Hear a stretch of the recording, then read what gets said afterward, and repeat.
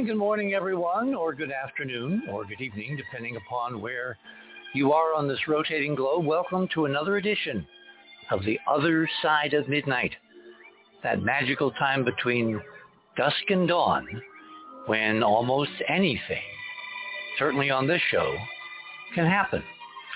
Well, tonight's show, and I'm very sorry that everything got postponed last weekend, but those headaches are just, I hate talking about symptoms, but they're incredibly debilitating. Before you all want to send me all these mainstream drugs, please don't. I mean, look at the side effects, and I don't care what they say about the percentage. I'll be the unlucky one that winds up sounding absolutely drunk or stoned on the air. And we've been down that road, so Don is laughing. Okay, tonight is going to be pretty amazing. In fact, in a weird kind of way, remember I've said often, slightly tongue-in-cheek, but with Cynthia around, I don't want to do it totally tongue-in-cheek, that God is really our executive producer, because the fact that this show got delayed a week from last Saturday means that tonight I can tell you some more amazing stuff about the Didymos Dimorphos impact than I could have possibly told you a week ago. And if we had delayed this until next Saturday, which is actually going to be part 2 of tonight's show, which will include, by the way, a update on the moon. There's interesting stuff going on with Artemis and CubeSat and Denori, and I'll bring you all up to date momentarily on that. We will know a lot more about Didymos. Maybe, well, let me rephrase that. We may know a lot more about Didymos.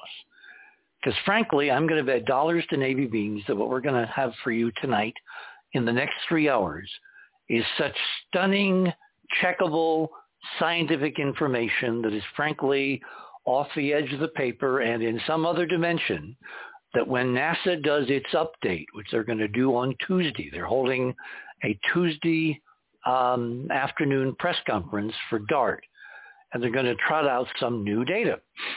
I guarantee you the data that they will present will come nowhere near the data we're going to present tonight and the confirmations of some of it that we will have given another week, another 7 days.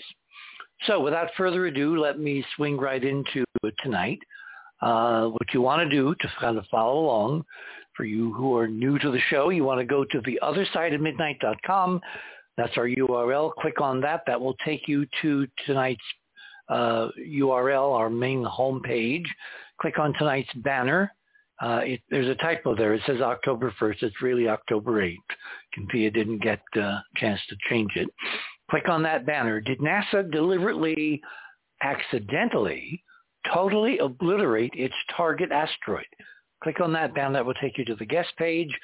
Right under there where it says past links to items, click on my name. That will take you to my section of Radio with Pictures. And we're going to start tonight with an update on Artemis. As you know, because of Hurricane Ian, they rolled a few days before the hurricane made landfall the entire Artemis SLS stack, the several miles from the launch pad 39B back to the vehicle assembly building, and they tucked it safely inside, closed the doors, and it weathered the storm perfectly fine. They're now going through checks. They've had to replace some batteries. There's an onboard termination system, which is basically for range safety. The Space Force demanded that they kind of do that. And there's some recharging of batteries in the CubeSats. The Artemis booster is going to take something like 10 or 13. I kind of lost track. It's somewhere in that neighborhood. CubeSats, piggybacking, hitchhiking en route to the moon. And they'll be dropped off in various orbits, including one, which is a solar sail in a CubeSat, which is going to navigate its way to an asteroid. Nice for kind of a segue to tonight's program. Anyway, that's all kind of in preparation for them setting a new launch date. It's not going to be in October. It's going to be sometime probably around the middle of November. And as the church lady would have said on Saturday Night Live, isn't that special? Because guess what's happening in the middle of November? The Capstone unmanned mission is getting to the moon, putting itself into orbit to test the Gateway rectilinear halo orbit. And with Artemis arriving just a few days before or after, depending upon which launch window they choose, those two NASA missions will get to the moon essentially simultaneously with cameras, I mean literally dozens of cameras, which once and for all can confirm our model that the moon is filled with ancient artificial ruins. Maybe built by aliens, maybe built by our great-great-great-great-great-great-grandmothers. But both of those missions are now going to arrive in sync. And if push comes to shove, and I was woken up and given sodium pentothal at 3 o'clock in the morning, I would tell whoever was doing the interrogation that I think that the Artemis mission has been deliberately delayed. So these two missions, the unmanned Capstone and the manned potential, because it's going to be unmanned on its first test flight, Artemis mission, carrying something like 11 or 12 cameras of incredible fidelity and range and recordability and downlinking potential and all of that. They're all going to arrive at the moon in orbit simultaneously, and they may blow the doors off of the cover-up of the last 50 plus years of what's really waiting for us on the moon. So if you look at item number 2, that's an update on Capstone. Remember, Capstone, after its mid-course, to keep it on track for its November 13th arrival, suffered some kind of weird upset right after the successful mid-course back around September 8th. It's taken them a month to come to grips with how to stop the tumble and the spin. And they did it literally on Friday. I think they did it yesterday. And so now Capstone is in a partially recovered attitude and mission profile. They will complete the rest of the recovery later, sometime in the next few days, I would imagine. And then they will be back on track to get to the moon, as I said, November 13th, just when Artemis is arriving. Isn't that special, as Church Lady would say? Item number 3, the South Korean Danuri unmanned mission. Remember, Danuri is kind of a fusion of two Korean words, which means enjoy moon. Is that more Emily Dickinson?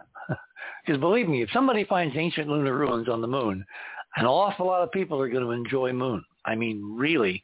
In fact, it will probably, and we're going to get to this momentarily, it will probably change the world for the better. And I will go through that momentarily, how that actually hangs together. The Danuri ballistic transfer, or remember, this is one of those slow boats to China where you launch and instead of taking just 3 days, like Apollo did to get to the moon, it takes like 3 or 4 months. That's because they discovered through these incredible supercomputers that have come online at the space agencies, both in the U.S. and around the world, that there are certain orbits where if you just launch just above escape velocity, which remember is around 25,000 miles per hour, what you wind up doing is drifting toward the moon in extraordinarily elongated orbits that literally take months for you to arrive. But it really, can I add a couple more reallys? Saves fuel. So it's an ultra cheap way to send even little CubeSat spacecraft, which can be launched by talented and funded amateurs. Hint, hint. We're going to be talking a lot about amateurs and their role in saving science later on in the morning.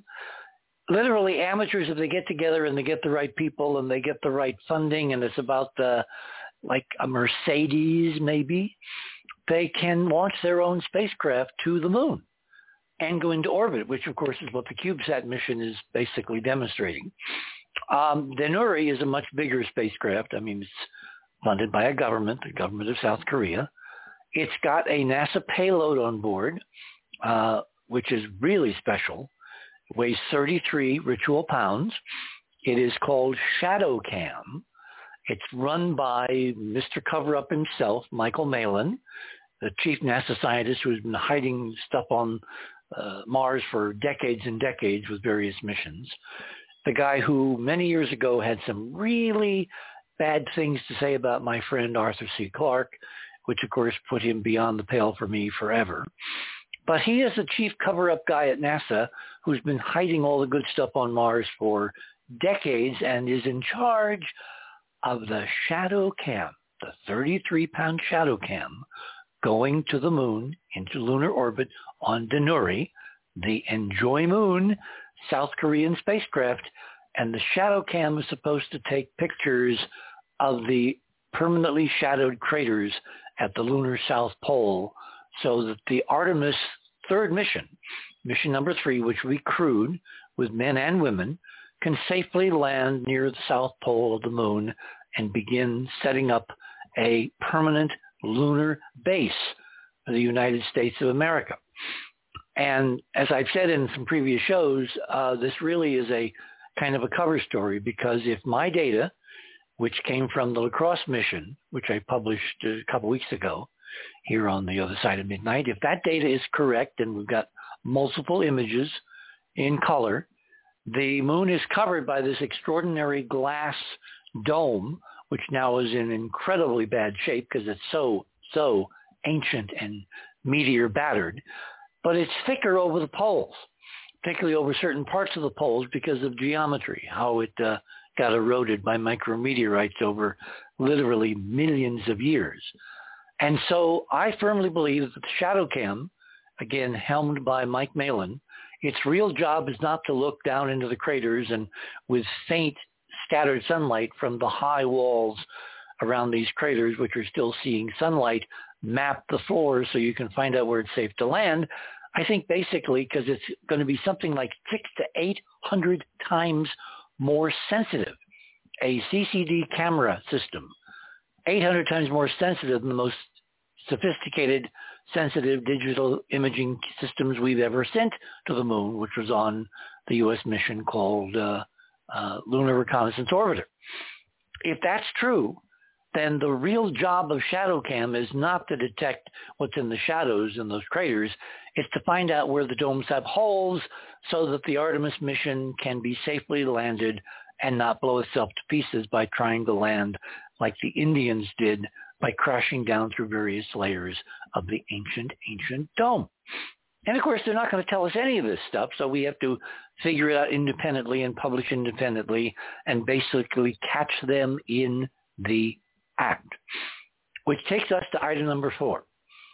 For the first time in my lifetime since 1962, since October of 1962, you know, there's those moments where you remember exactly where you were and what you were doing when certain historical things were taking place, like where you were when Kennedy was assassinated. Well, I also remember vividly where I was when the Cuban Missile Crisis was announced by then President John Kennedy in a White House Oval Office speech October afternoon. And we're coming up on exactly 60 years. I think it's next weekend. I think it's the 16th, to harking back to the Cuban Missile Crisis. And lo and behold, the current president of the United States, President Joseph Biden, at a fundraiser in New York the other night, allowing himself to be put on the record. They didn't allow filming or audio taping, but he did allow reporters to be present at the speech, and he allowed them to record, like reporters used to do, in a notebook what he said, to take it down. He basically compared the current situation vis-a-vis Vladimir Putin and the war in Ukraine to the highest risk of a nuclear Armageddon in the last 60 years, harking back, of course, to the very upsetting and unsettling Cuban Missile Crisis in the fall of 1962. And he went into some detail as to how even a small use of nuclear weapons by Putin, a tactical nuke on some battlefield in Ukraine, could escalate instantly to an all-out nuclear war, i.e. the Armageddon part. And so there is no such thing as a limited nuclear war. And Putin has basically threatened nuclear Armageddon from the get-go. From the moment that the war opened in Ukraine, he's been giving speeches threatening that any acts against Russia will be met as an existential threat, and they will be responded to by all weapons and means necessary, which of course includes in the lexicon nuclear weapons in his inventory. So that's kind of where we are tonight. We've got unmanned spacecraft heading to the moon. We've had NASA send a spacecraft over a 10-month journey that was supposed to nudge an asteroid, and it looks like they did a lot more than just nudge it, which of course is the substance of the next 3 hours.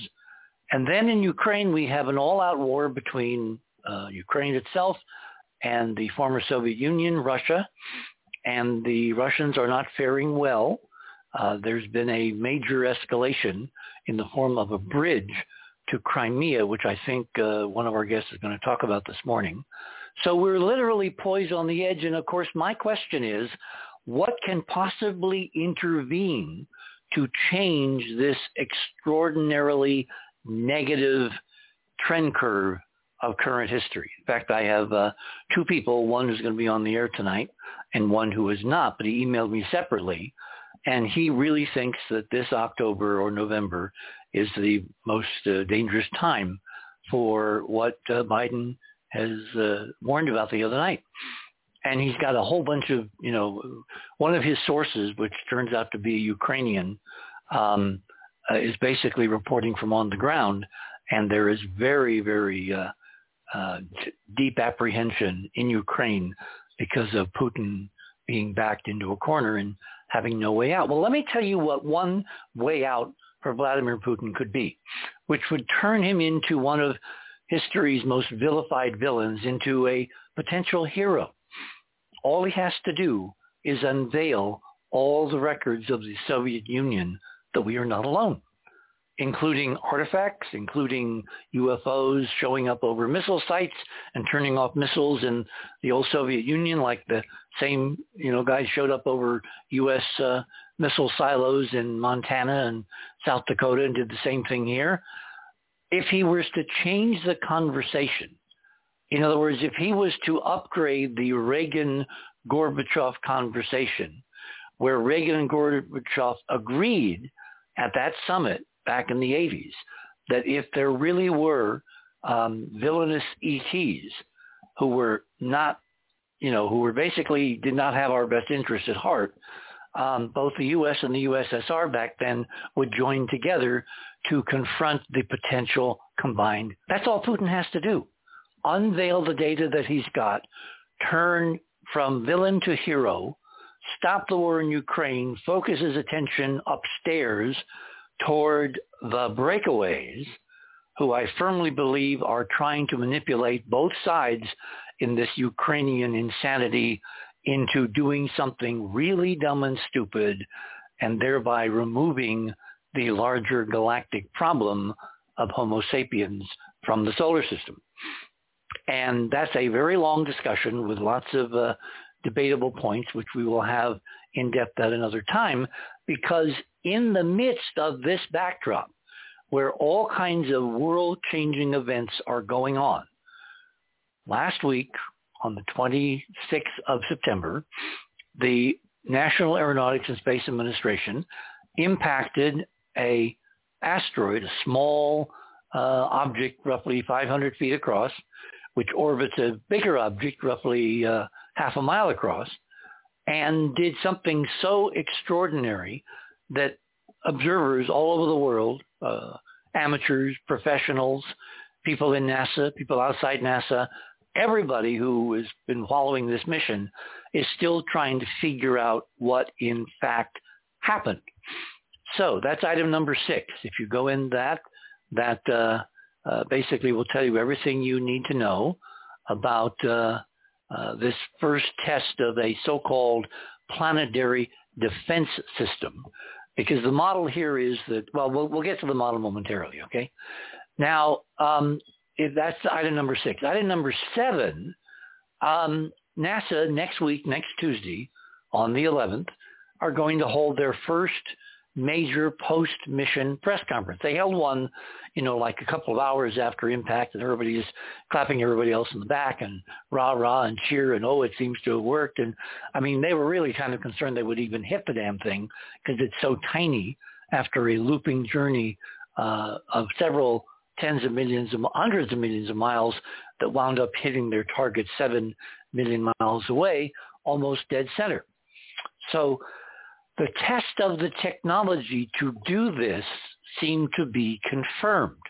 In other words, if we're ever threatened by a potential impact on Earth from some kind of asteroid or comet heading our way, one of the means of deflecting it, of making an impact trajectory into a missed trajectory, is to catch it early, nudge it if you can, and thereby causing its orbit to diverge, because it doesn't take much to have an object crossing Earth's orbit when Earth is at that point to miss. It only has to miss by 8,000 miles, bingo, the width of the Earth, and you don't get an impact, you get a near miss. So if you do that several years ahead of time, and these orbits are such long looping orbits that they can take years to go around the sun once. I think Didymos, which was the target system, takes about 2 years to go around because it's what's called an Amor asteroid, which is an asteroid which comes closest to the sun just outside the Earth's orbit, something like a few million miles. So if you catch it early and you can nudge it by hitting it with something, think of it as interplanetary billiards, then by nudging it, even if you only change the velocity by a few millimeters per second, over years, that adds up. And ultimately, the object will wind up missing the Earth, which is the intent of the experiment to begin with. Well, when they did this, and item number 7A is the update on what they think they accomplished, we're looking for several things. One is, did they successfully change the orbit of Dimorphos, which is the little guy, the 500-foot wide guy, orbiting Didymos, which is the bigger half-mile wide guy? And we don't know yet. At least we might find out during this press conference, because I've got a network of amateur astronomers that I was able to kind of put together in the last couple of weeks, and they've been taking regular data and sending it to me and collating it among themselves. And when I last looked at their data, they can find no trace of the regular 11-hour, 55-minute orbit of Dimorphos around Didymos. Remember, Didymos is the big guy, Dimorphos is the little guy. And those are both Greek names, and when Ron comes on, we will have fun discussing their origins. Instead, if you look at item 7B, this is a collision video taken by the Atlas project, which is a NASA-run asteroid avoidance surveillance network based in Hawaii. It's got telescopes in South America. It's got telescopes in South Africa. And the ones in Hawaii recorded this video. I mean, look at that. It's looped. It's a GIF. But you can see that when the DART spacecraft, which stands for Double Asteroid Redirection Test, when it slammed at 4.1 miles per second into Dimorphos, look what happened in the video at 7B. I mean, that was not supposed to happen. That's huge. That's enormous. I mean, it dwarfs any impacts. We've had 2 previous tests on a much smaller scale in the years prior to this. Nobody expected that. It's like, who ordered that? Something really major, something really unexpected, something completely unmodeled happened, and that was the result. Anyway, my guys, my network of amateurs, remember citizen scientists, some of whom are located in South America, some of whom are located in the Western United States, some of whom are located halfway around the world, they've all been looking and sending to my coordinator friend, who's an amateur astronomer who's done this kind of work professionally for years, sent him the data. He's commonly reduced it, meaning he's kind of analyzed and presented in a common format all these amateur astronomers' imaging and videos and light curves and photometer readings. None of these people have been able to find a trace of the orbit of Dimorphos. It seems to have disappeared, which is, of course, the reason I, named tonight's show what it is, because it looks like NASA destroyed the damn thing. The question before the House is, did they do it deliberately? Did they know it was going to happen? Or did they do it accidentally? And that'll be part of our discussion later on this evening. So item number 7C, this is a image taken by an Earth-based observatory showing Didymos, which is still there and still bright enough to see, in a very interesting light, because it appears that the impact turned an asteroid into a comet.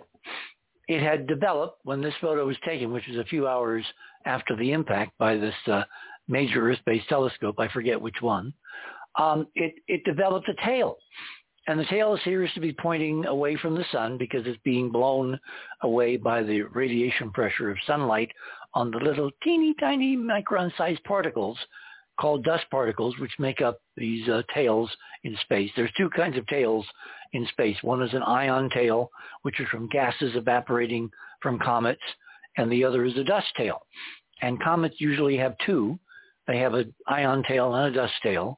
There only appears to be a dust tail extending out behind Didymos, because you can't obviously see the two little guys orbiting each other at this scale. You just see a little point of light, which is around 15th magnitude, which is really, really, really, really dim. 6th magnitude is human eye visibility limits in a dark desert. So it takes a pretty big telescope to see this stuff and record CCD images, and they found that it had developed a tail.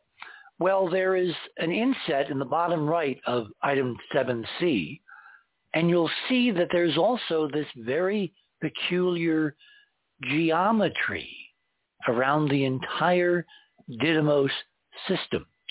We'll get to that in a minute. And we've only got a couple of minutes to the bottom of the hour, and then we'll bring on our guest of the morning.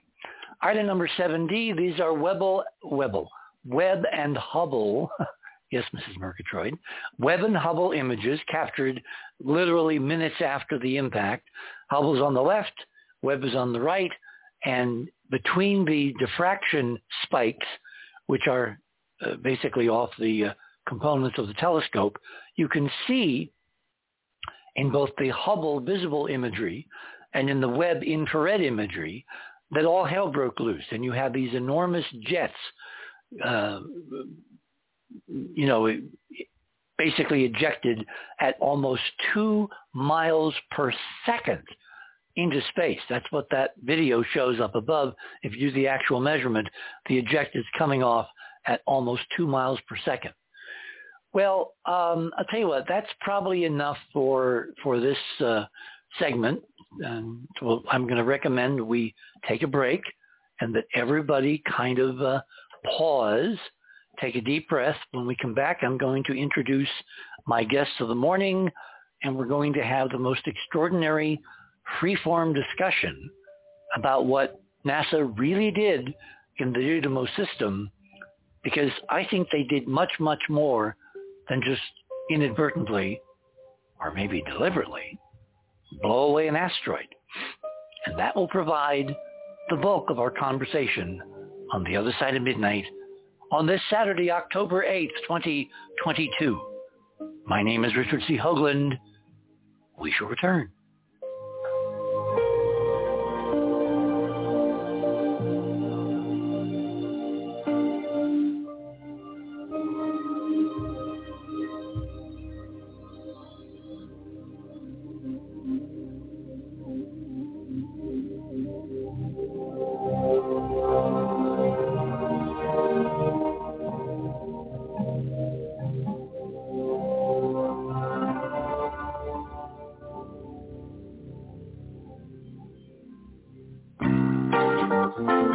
TheOtherSideOfMidnight.com. Tune in to listen to Richard C. Hoagland and his fascinating guests. Join Club 19.5 to get access to exclusive member benefits. As a Club 19.5 member, you'll gain access to the rest of this show and all previous 350 episodes. Membership costs $9.95 a month, 33 cents a day. Support the broadcast that provides you with the most interesting conversation available. Talk radio at the cutting edge of science and thought. TheOtherSideOfMidnight.com.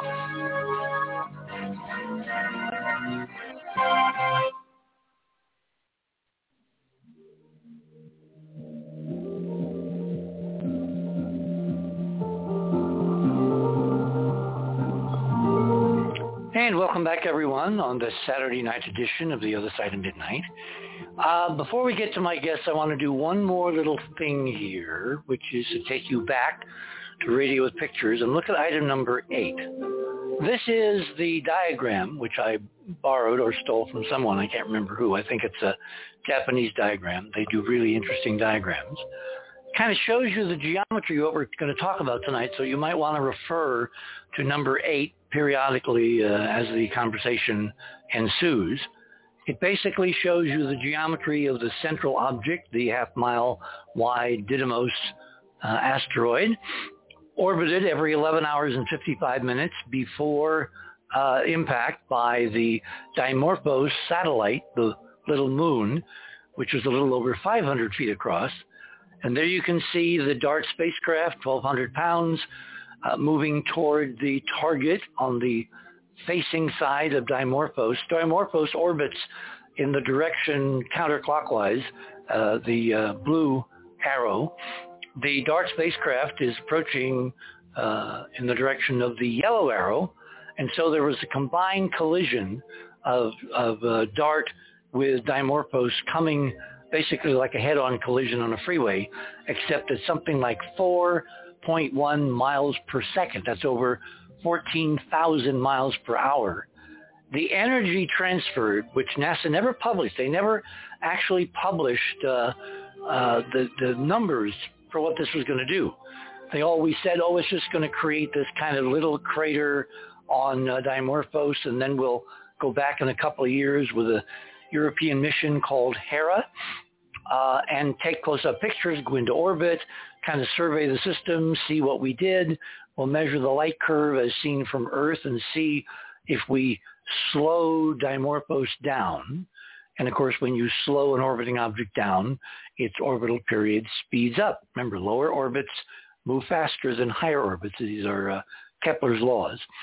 And that's why a low spacecraft orbiting the Earth orbits around every 90 minutes. Objects at 22,000 plus miles take 24 hours to go around because they're 22,000 miles up in space compared to just a couple of hundred for low Earth orbit. So higher orbits are slower, lower orbits are faster, and the idea was with the impact to transfer energy from the impacting DART, from the kinetic energy simply of the movement of this, 1,200-pound spacecraft slamming into Dimorphos at over 4 miles per second.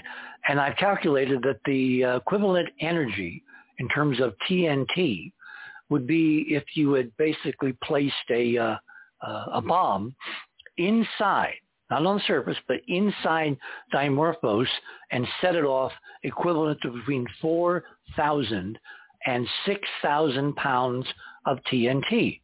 There's some error in those numbers because some of the numbers they published are not exactly accurate, and so there's a kind of a range. Now, I know because I went and looked this stuff up, a 4,000-pound bomb,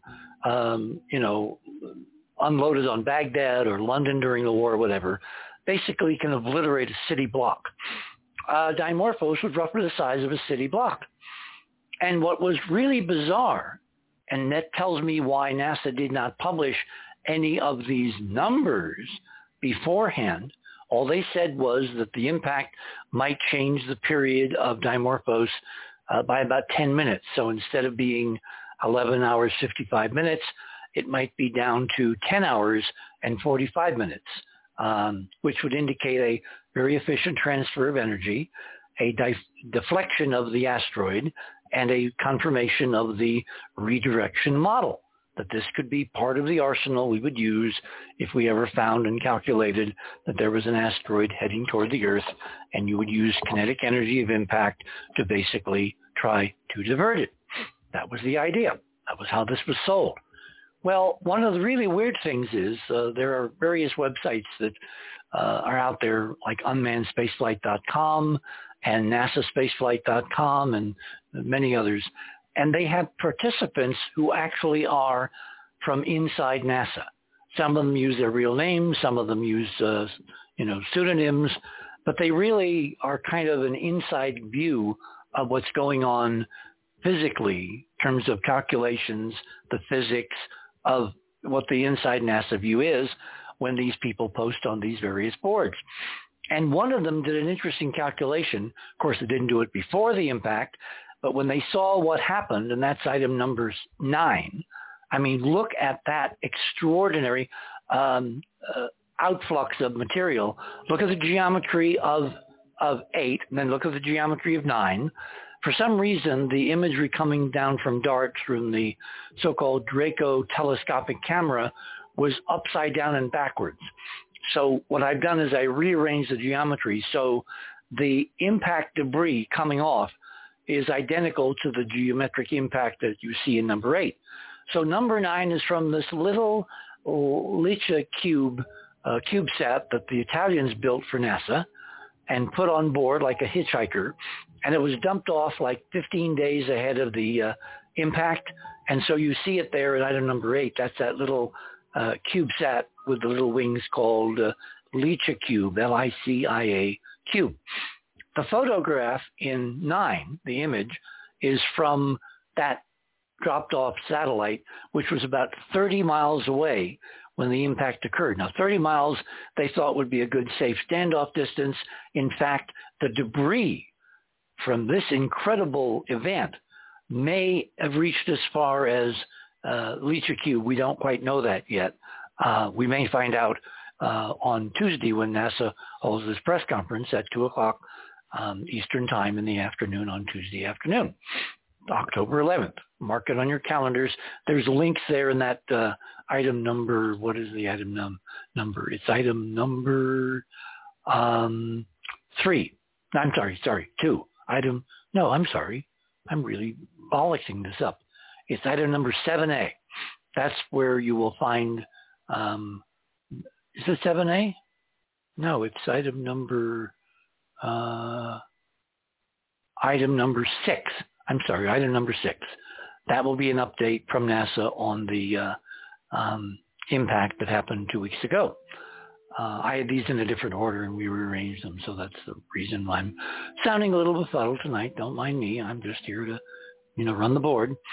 Anyway, so item number 9, that extraordinary set of ejecta in all directions also appeared to have some very interesting geometry. And so what we're going to talk about tonight is, what did NASA intend to do? What did they actually wind up doing? And I'll save the rest of my slides for later in the evening as the conversation progresses. I might want to call your attention to 10 and 11. These are now close-ups of the 2 spacecraft, not to scale. That's item number 12. Look at item number 10. That's Didymos, half a mile across, looking very geometric. In fact, looking like a diamond, literally. Lucy in the sky with diamonds. Then you've got a close-up of Dimorphos, the satellite, not to scale, because if it was to scale, you wouldn't see much. And you can see there's all kinds of interesting rubble across its surface, including very geometric rubble, and we'll get into conversations on that. Item number 12, some years ago, NASA flew by an asteroid, the Europeans flew by an asteroid en route to a cometary rendezvous. And the asteroid was called Steins, and that's the best shot that we have of Steins, which was about 4 miles across the equatorial region. And that's Didymos by comparison, size to the same scale. Didymos is half a mile. Steins was about 4 miles.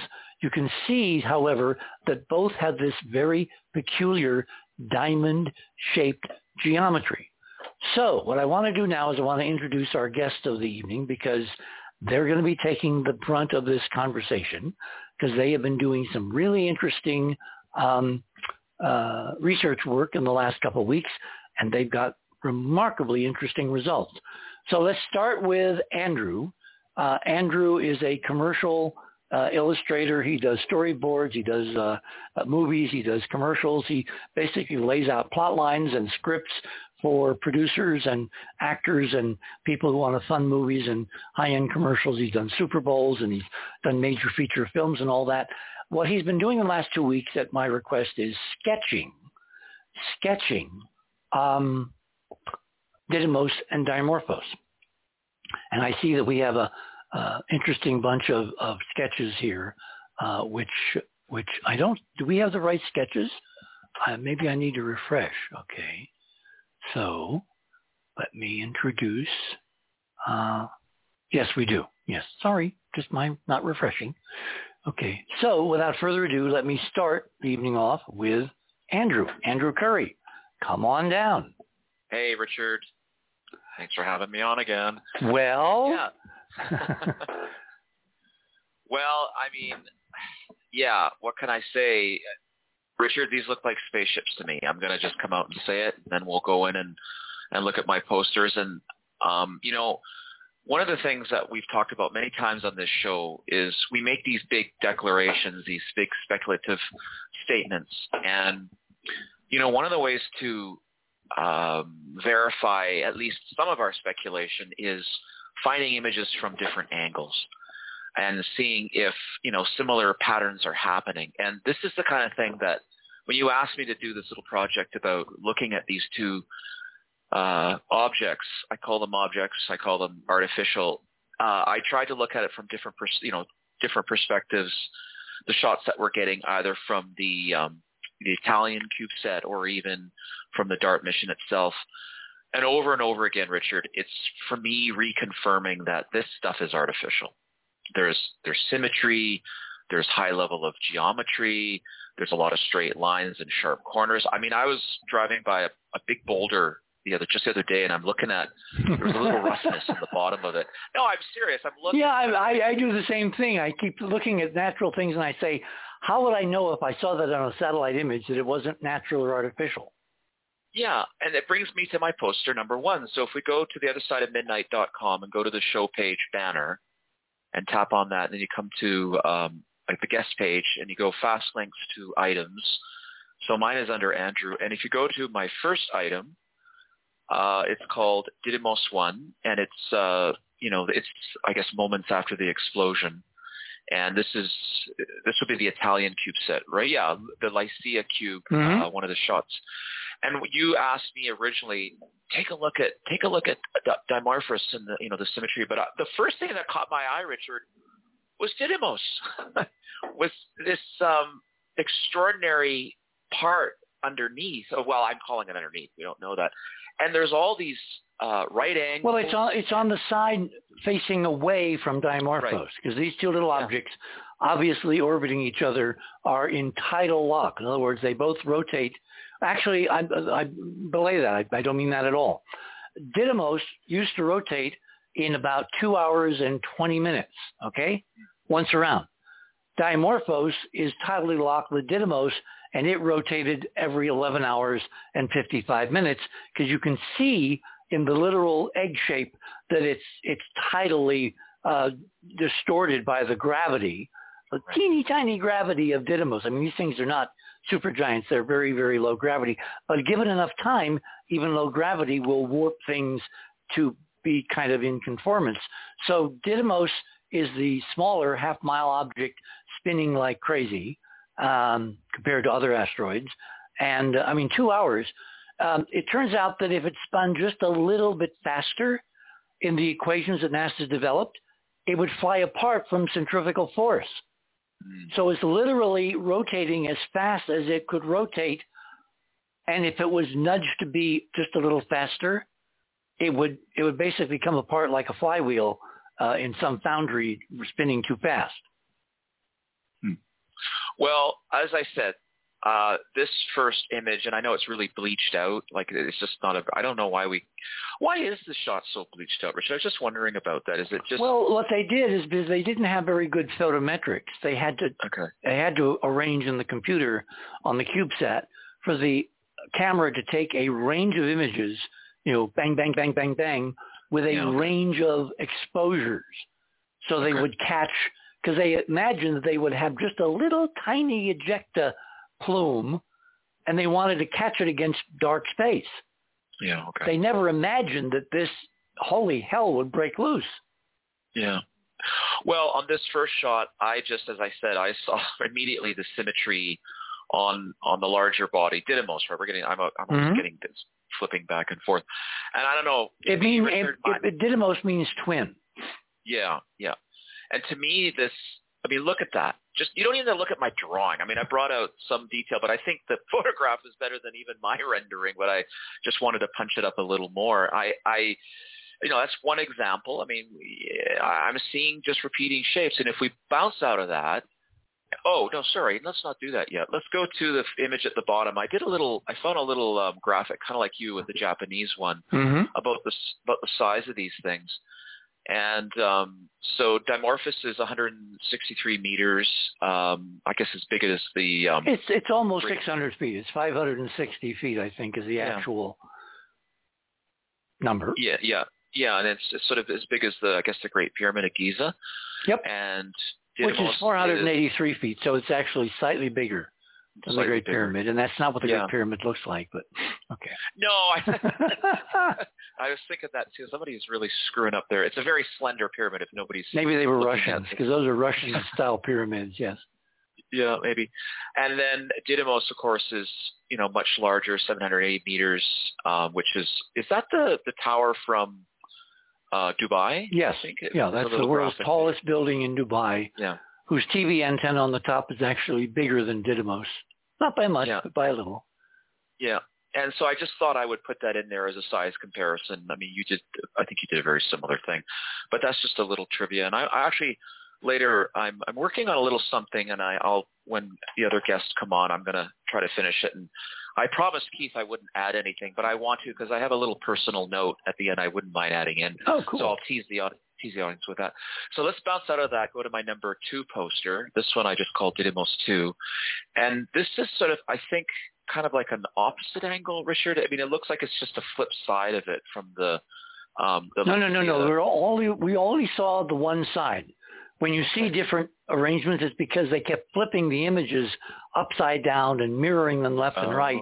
And I don't know whether that's just accidental or deliberate to confuse people who don't follow this closely. But no, we've seen none of the other side. They were supposed to fly past with a little CubeSat and photograph Didymos and Dimorphos and the ejecta from the opposite geometry, 180 degrees. Okay. They may show us some of that on Tuesday, and they may not. Okay. All right. Well, again, in this image, I'm seeing, again, it's very, very fuzzy. I get it. And again, I think even my drawing is not even as strong as the images that are here. But it eerily reminded me of the Ares 1B lunar carrier in 2001: A Space Odyssey. Now, I'm not suggesting that's what it is at all. But just this kind of idea of this transport and the shape. I know the shape is more of a diamond shape rather than the lunar carrier, which was more of like a circle. Well, what they did is they overexposed this so you could be seeing layers above the diamond shape, because on the highest resolution that I got of Didymos, there appears to be eroded upper layers to the hull, and I use that term very specifically. Human objects in space for 60 million years, give or take, which is how old I think this stuff might be. Over time, micrometeorites will erode, but the upper stuff is the most eroded. The lower stuff is protected by the upper stuff, so you don't get a sharp edge. You get a diffuse network of increasing density with lots and lots and lots of holes. And I think the geometry before we'll call them meteor shields, were blasted away, had a different shape than the diamond underneath. So because this is so overexposed, you may be seeing the very low density very dark upper layers that the overexposure brought out, either again accidentally or deliberately. Yeah. Well, again, from another angle, this is, I guess, my number 4 on the second poster. It's called Didymos Lycia Cube. And in this one, Richard, what I'm seeing, and I did a little drawing again, is you see a tip. You see all these sort of converging lines in our sort of diamond shape, and you literally can see a highlight at the very... It's like an apex. It's like the point of an arrow. Exactly. Or a warhead, Although a half-mile wide warhead is not really, it's a metaphor, guys. Just a metaphor. Yeah. But again, Richard... See, these symmetries are what really, to me, are the giveaway. Yes. Yeah, exactly. And they don't stop. It just keeps repeating. So if we bounce out of this little poster and go to my number 3, so this would be, I call this Didymos 3. It's just real simple. And this would have been the darting past and taken, and I guess that's a screen capture from one of the... actually, no. It's a very high-res image that came out of NASA, and then a friend of mine did some work on it. Look at the fuzziness around the edges. That's the upper levels of the hull, which have been eroded away to where they're kind of like the ancient lunar dome. Yeah. There's only a pale vestige of what it used to be, but it means you're looking at layering, and the top parts protect the bottom layers. But see, it's that diamond geometry that I just find. Yeah. And then there's all the geometry on the surface. Yes. Yeah, I didn't go into that on this one, but because I was looking for this ribbing. Like literally it looks like, a superstructure underneath this thing. And so my drawing, I did one, which I've tried to reveal. And then I did a kind of a speculative one. It's my number 3. I call it Didymos Faces of a Diamond Digital Illustration 2022. Like it would have looked like when it was new. Yeah, exactly. And of course, it's just a sketch. It's an idea, but again, symmetry. It's called a concept. Concept art, Yeah, yeah. And Richard, for me, it's just more verification that these are very, very unusual discoveries. Yeah. And so if we bounce out of that one and go to my number 4. Doing a lot of bouncing tonight. Okay. Yeah, we're bouncing because I try to bounce it. Bouncy. So now I'm focusing on Dimorphos, and there was 2 spots. Which again, for those people not following the bouncing ball, see there was a pun there. Didymos is half a mile across. Dimorphos is 560 feet, almost 600, like 2 football fields, edge to edge. Yeah. And this is, again, just to tease out, Keith, I'm going to send you something a little later because it's a little personal. This is so cool. Look what you've done. Yeah. So I grabbed, this reminds me, Richard, of a show we did way back. I think Keith Laney was on it. And we were looking at Bennu, these beautiful, again, sort of octahedron shaped so-called asteroids. And there were all these strange things on top of these asteroids, which we kind of like, I think Keith had captured one that looked like the Millennium Falcon. And again, I think we're looking at something very unusual on the surface. So if we scroll down a little bit to my number 2, this is close up. A, to me, has a very peculiar shape. I did a little illustration. I don't know, Richard. I'm seeing structure. I'm seeing a lot of right angles. I think these are 2 smaller, like spaceships, scout ships, shuttles, like the Enterprise shuttle, parked on the surface of this bigger moonlet, this space station, this whatever this bigger thing was, 600 feet across. And I think were left there, and they're just eroded to hell because they're so old. In fact, the 1B looks almost like some images I've seen of potential Nazi flying saucer spacecraft that are somewhere, with that double ring of the apex of the hull and all that. Yeah. These things look like little ships. They don't look like appendages that are part of the underlying spacecraft. They look like little things that set down, were abandoned, and have been quietly decaying into rubble for millions of years. It really has that feel. It has. Oh, there you are. Look at the sketch below B. You got the double ring perfectly. Yes. Yeah. Yeah. So that, and again, symmetry. There's a variety. It's amazing. It's almost like different. We've talked about this. Different models. It's the geometry, stupid. Yeah. Exactly. So I know we're getting close to the top of the hour. So let's go to my number 5. And you mentioned it, and I drew it, and then I compared it. So I took some images from some Star Trek. Look at that. Yeah. So I know one of them is the. Well, remember, in space, not only can't they hear you scream, but you don't need streamlining. Exactly, and it just caught. I mean, again, it's one angle. Geometry. Exactly, Richard. For me, this is speaking of something highly organized, something structured, but like you say, so heavily decayed and messed up over time that it's become something that's, like here on Earth, it would be something sitting in water like an old tank or an old plane sitting in the bottom of the ocean or something and just decaying over time, or like the Titanic, and I'm seeing the same kinds of things. So, so that's my my illustrations for tonight and my speculations, and I'm going to add a little something later on and clear the way for everybody else. Excellent. Well, this is a perfect segue to Ron, because Ron, I've been having this kind of running conversation for the last week, and I kept telling him, we don't want to leave it on the cutting room floor. We want to save it for the show. So we basically not sorted out anything. We are kind of at loggerheads on Ron's model, but there are parts of Ron's model that I totally agree with, and there are parts of Ron's model that I do not agree with. So before we get to Ron, since we got a couple of minutes to the bottom of the hour, kind of give me your big picture. The thing that bothered me when I kind of tracked back the discovery process of this system, Didymos and Dimorphos, it was first found in 1996 by a bunch of, guys, professional astronomers at, I think, one of the big Hawaiian telescopes. And then it wasn't until 2003 at a mainland telescope, I believe it was Kitt Peak, but I might be wrong, or the Stewart Observatory in Arizona, where another group of guys found the little satellite, Dimorphos, and found the light curve, the 11-hour, 55-minute light curve, and the fact that the orbit of Dimorphos around Didymos is exactly arranged so that every 11 hours, 55 minutes, Dimorphos would go in front of Didymos and there would be an eclipse, or what we call a transit. And it would last a few minutes, and then Dimorphos would go round behind, and it would be eclipsed.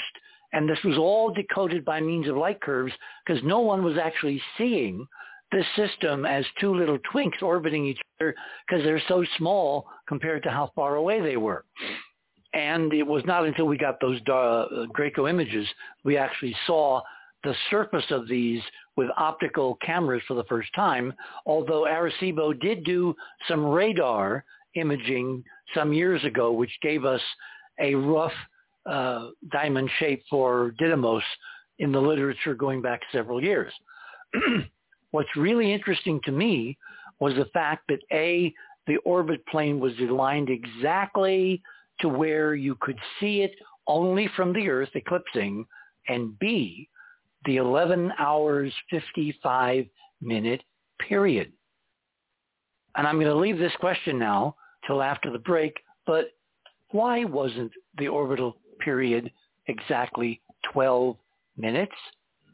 It's so close.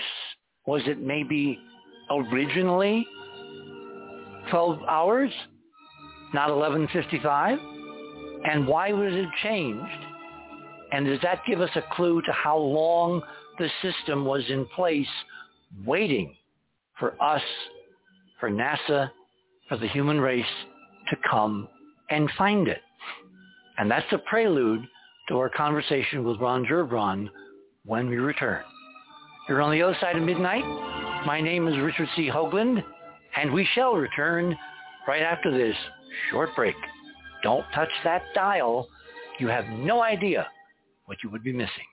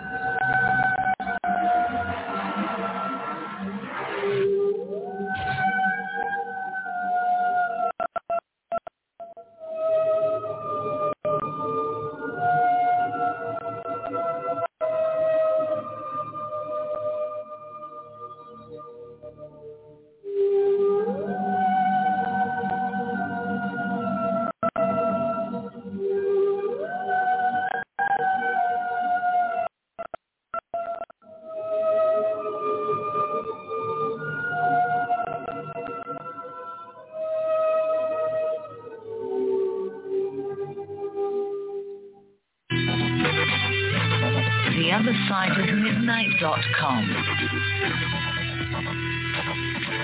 Tune in to listen to Richard C. Hogland and his fascinating guests. Join Club 19.5 to get access to exclusive member benefits. Listen to past episodes anytime on any device. Search the archives of over 180 episodes. Membership costs $9.95 a month, 33 cents a day. Support the broadcasters provide you with the most interesting conversation available. Talk radio at the cutting edge of science and thought. theothersideofmidnight.com.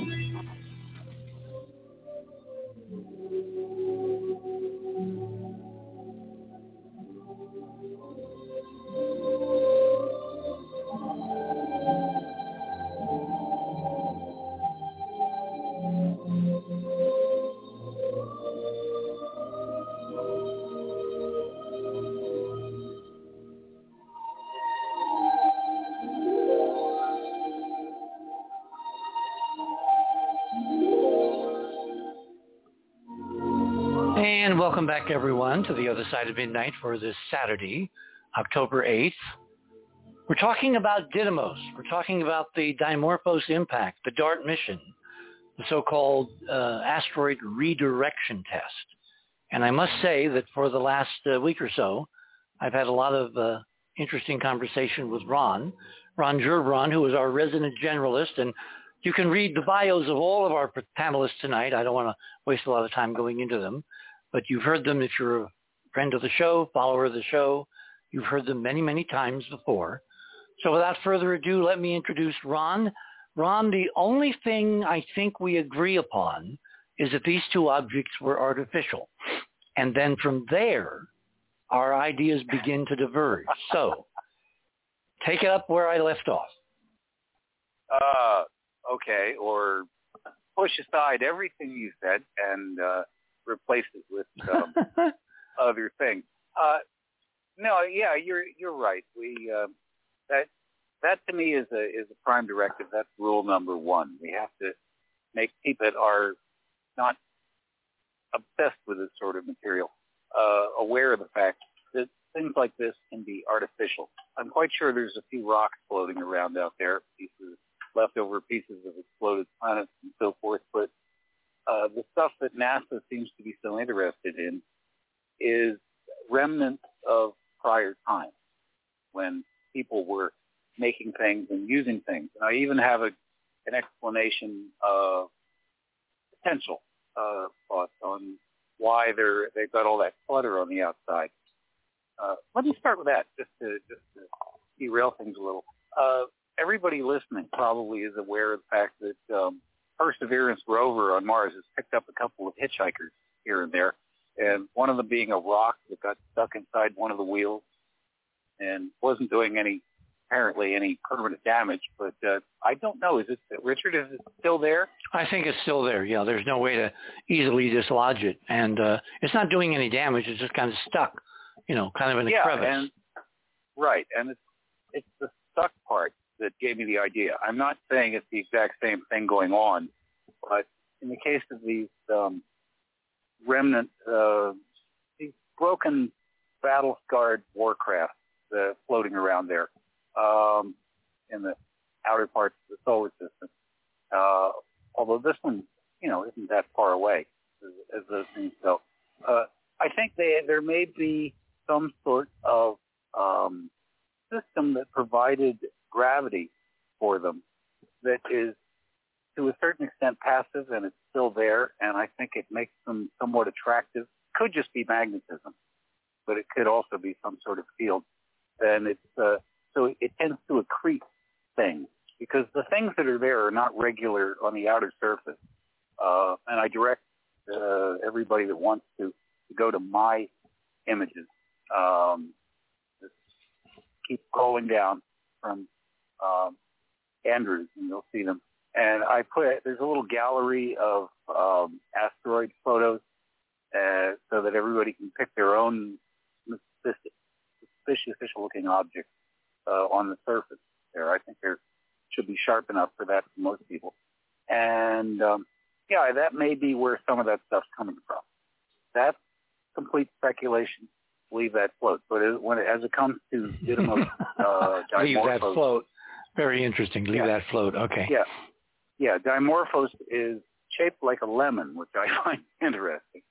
Well, it's actually what we call technically a Maclaurin or Jacobi ellipsoid, which are objects. They're not spheres. They're fluid assemblages of material. Water in the space station, when they do their water experiments, water drops, they form these very, egg-shaped geometries. Because one of them you form in free space, that's the Maclaurin ellipsoid, where you're simply taking a body which is not held together other than by gravity. It can be a lot of separate objects, boulders, rubble, old amount of refrigerators, whatever. And if there's no tensile strength between the particles, they will be held together only by gravity. And if you spin the object, they will take this beautiful, smooth, elliptical shape in 3 dimensions. If you put one of those in orbit around another object, like Dimorphos is orbiting Didymos, then you have what's called a Jacobi ellipsoid, which basically the long axis, the axis pointed toward the primary, in this case Didymos, is longer than the length measured sideways or up and down. So all 3 sides are not the same length. All 3 lengths are not the same size. So that's what would happen if these things are composed of individual rubble, not held together by some kind of tensile strength like metals or water or solids, but basically Dimorphos is a huge collection of individual objects having that smooth surface. Now, it could be... Here's where we divert. Well, hang on. Under that smooth surface, the original object could be that shape. I'm thinking a General Products hull from Larry Niven's Puppeteers. And then rubble could accumulate on top of that shape and assume the shape of what's underneath. We would not know unless we landed and tried to drill and that kind of thing. But that shape is so interesting because it's not the shape of any other asteroid we've ever found in space, ever. Correct. See, it might be a symbol of Manchester United. It also looks kind of like a rugby ball. I know their socks. They had to work the rugby ball in there somewhere. The shape does seem to be unique because the Didymos proper is the big one is a more conventional shape, and as asteroids go, and as spacecraft. And I think maybe some of the fuzziness might be from the fact that the camera that was taking the pictures was targeting it, zooming right toward it at 3+ miles a second, and that 4.1. Depends on if you're a European or an American. No, it doesn't. A mile is a mile is a mile. Gosh. Yeah, but they measured it out. The Italians measured it out in kilometers. Then you do the conversion anyway. Go ahead. It comes out. Yeah. It was going bloody fast, so it slammed into it, and that is the whole purpose of a kinetic impactor, which is what the thing was supposed to be. And I think personally, they knew perfectly well that it was going to have a very different effect than they were claiming. But that gets into who was in charge of this and what were they really up to. See, all right, let me stop you there, because one of the areas where we differ rather dramatically is you think they knew these were 2 spaceships orbiting each other, and I don't think they did. And the reason I don't think they did is because unless you invoke the secret space program, which introduces another variable that we have no way of knowing is real or not real, The only data we had non-optical of the shape of the Didymos system was from radar, and that gave us roughly this diamond shape for Didymos, but it said nothing about the shape of Dimorphos, and it said nothing about the geometry.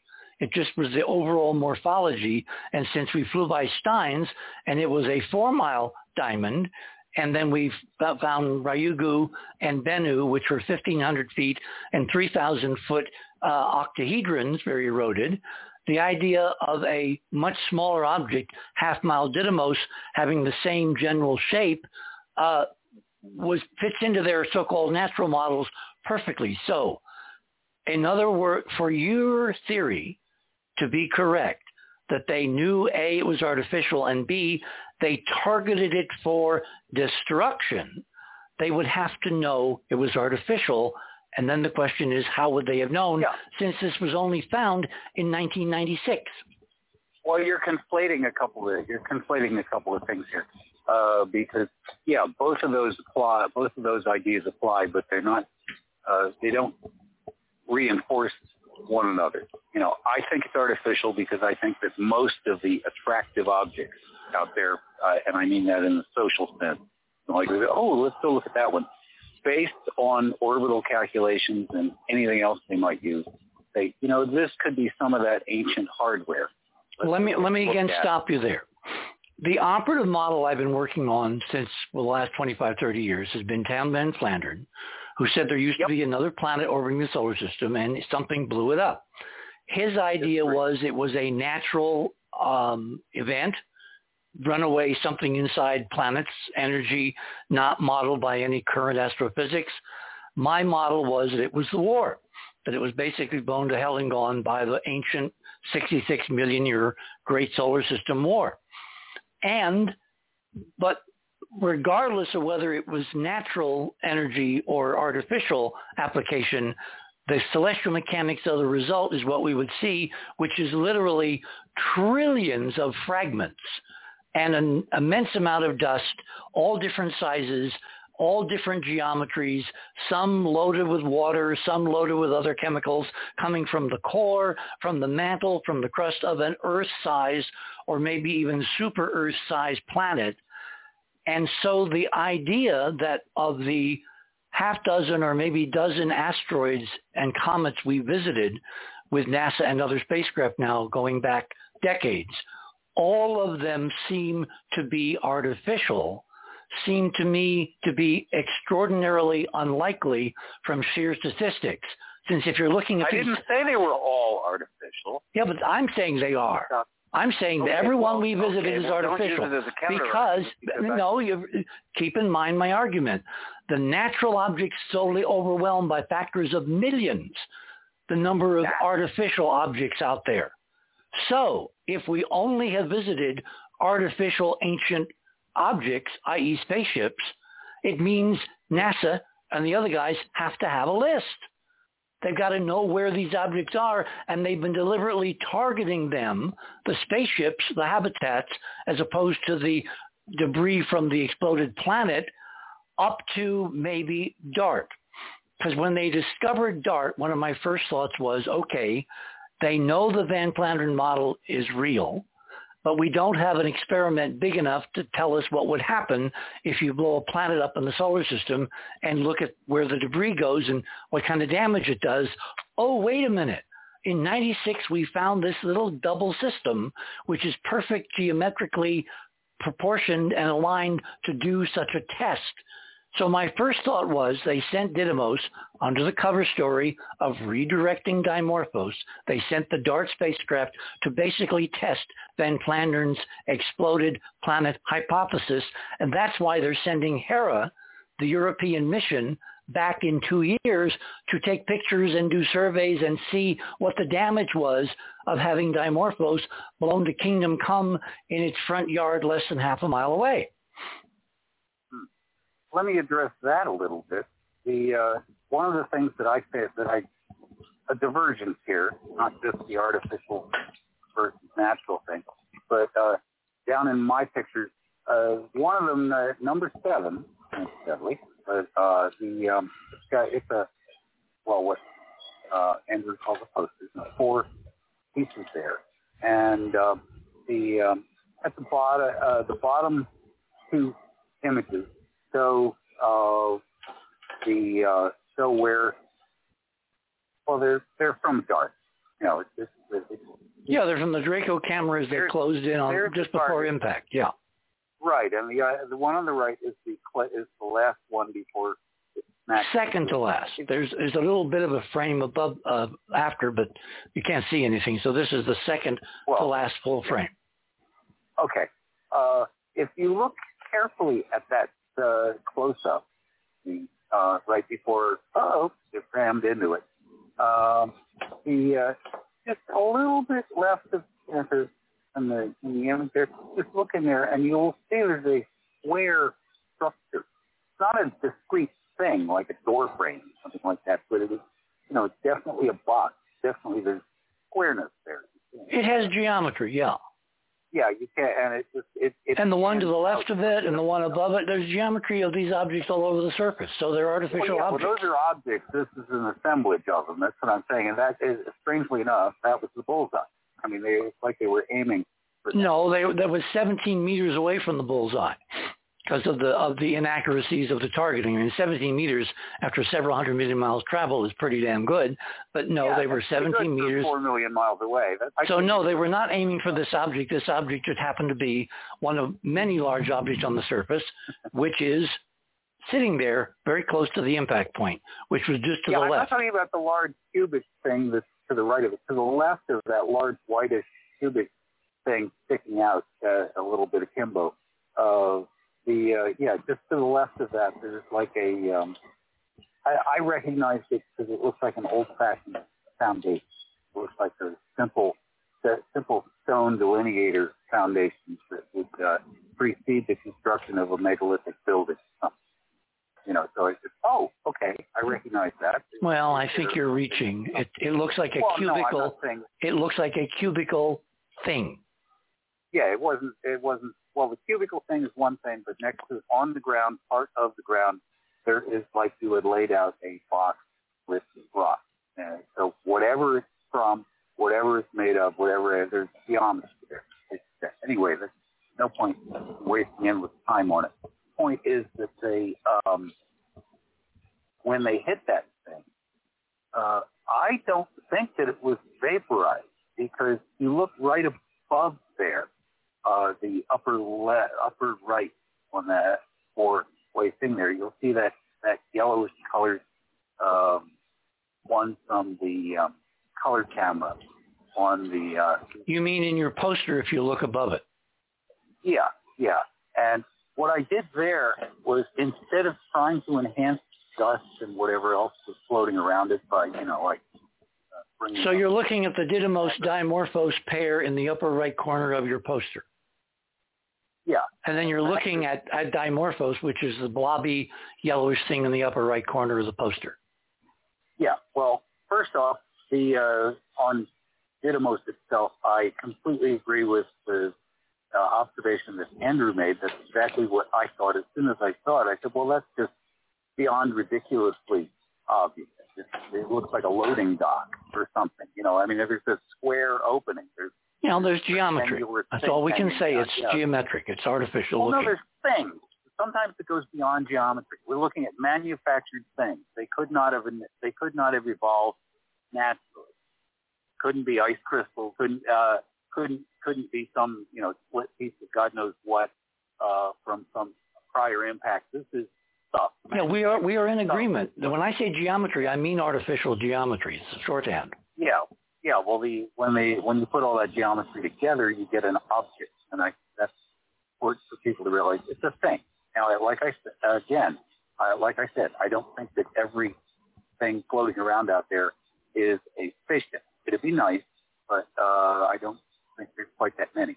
But in the case of this one, I think there's several possible routes where they could have gotten the information that there were such things. I think one of them came within their reach, if you will. Remember, these are NEAs. It's a near Earth asteroid. The Trojans and the other ones further out they've got other groupings. Yeah, the Trojans are 60 degrees ahead and behind of us, and we only have one or two objects in the Trojan points in the Earth system. This is what's technically known as an Amor asteroid. It's not an Apollo. The Apollos go from Earth's orbit inward toward the sun. The Amors are from Earth's orbit outward to pass the orbit of Mars. Right. But it is a near-Earth asteroid because sometimes it can get close. See, the thing that makes this so weird is that the orbital alignment, you've got two objects orbiting almost exactly in 12 hours, which is half the rotational period of the Earth.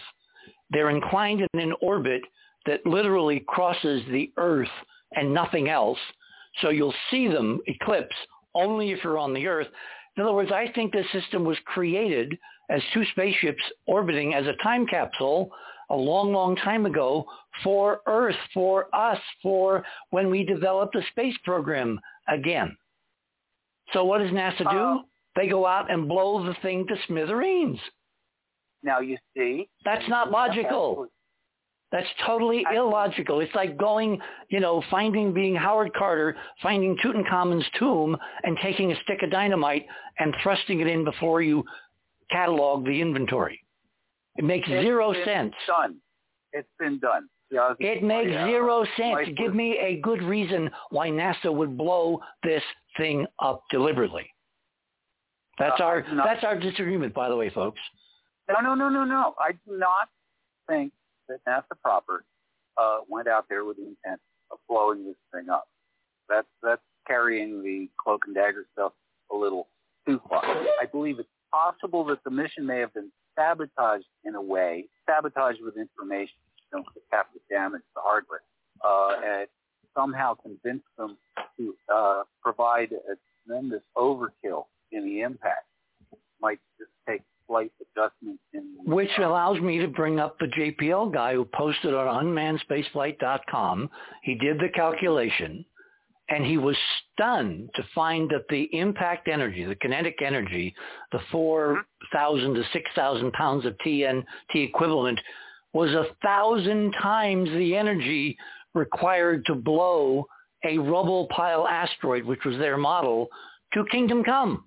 1,000 times the gravitational attraction of all those little pieces to form that beautiful elliptical egg.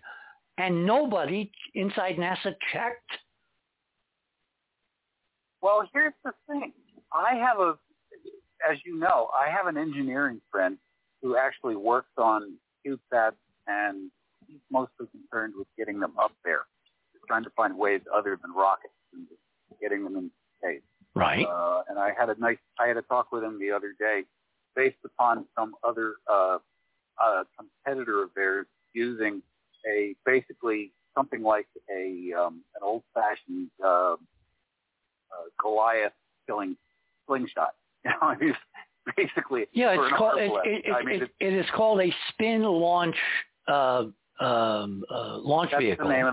That's the name of the company. Yeah, it's basically a huge rotating thingy that a centrifugal force is supposed to kick this thing up to high altitude, then the rockets ignite, and it's a much cheaper way to get into low Earth orbit.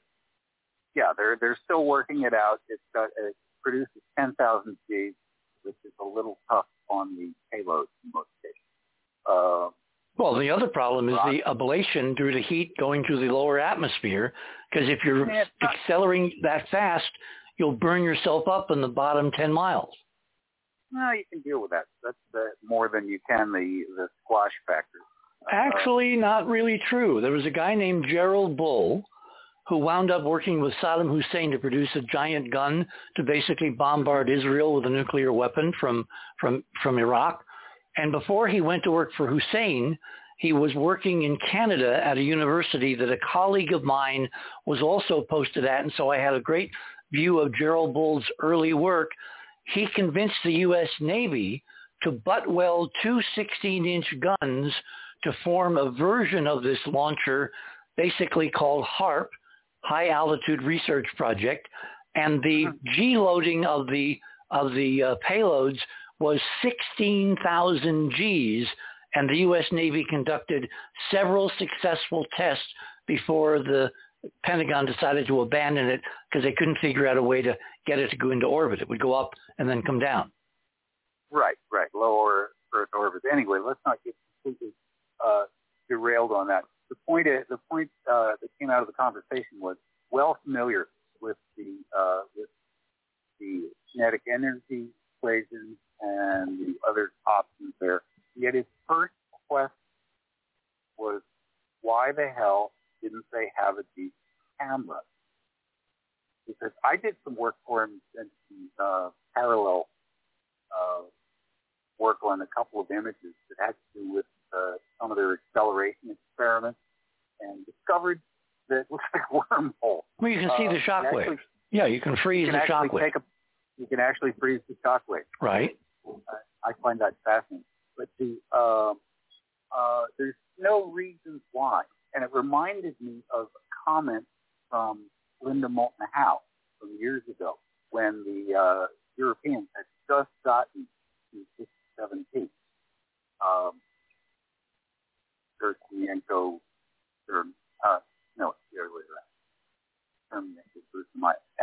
Anyway, 6-7P, the asteroid, they went and looked at the pictures up for years. And there was some complaint from Art Bell when he was on talking about it as to why weren't pictures set. And she said she asked, and they said they were saving a couple of dollars by using a less cheaper camera. He also knew that there were better cameras they could have used. And so the same thing seems to have happened here. No shade on the Italians. It's a lovely little thing they did, which, by the way, from the pictures I saw, this is what they call a six-pack. So it's a little bigger than people were thinking. It doesn't look like a cube. It looks like a half a refrigerator. No, but it's because there's 6 of them that's the way they align them. Like they were in a packing crate or something. So you're saying that the photos are so bad that they should have put a better camera on the Lychea cube? Yeah, because how do we know they didn't and we're seeing deliberately degraded imagery? Well, if this is all secret, if they had a hidden agenda, and we're basically at the bottom of the hour, so why don't we pick this up on the other side, okay? We're having, obviously, a very interesting discussion this morning with our participants. Ron and I agree these are artificial.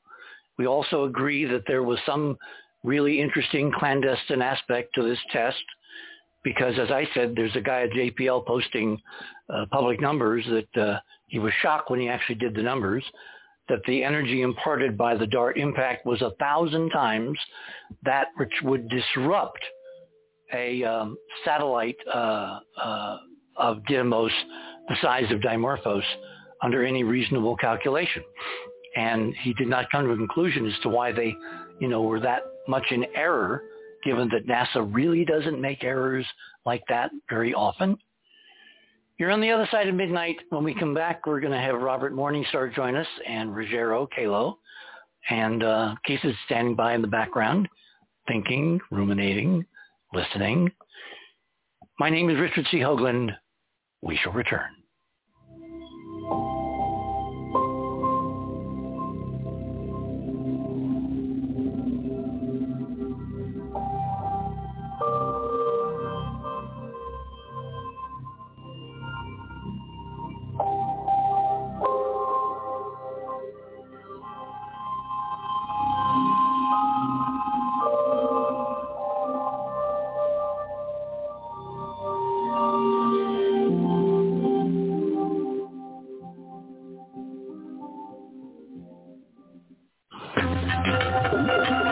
TheOtherSideOfMidnight.com.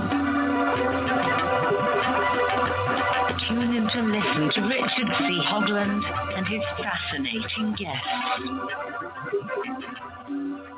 Support the broadcast and don't miss another groundbreaking conversation. Join Club 19.5 to get access to exclusive member benefits. Listen to past episodes anytime on any device. Search the archives of over 180 episodes. Membership costs $9.95 a month, 33 cents a day. Thought Radio at the cutting edge of science and thought. TheOtherSideOfMidnight.com.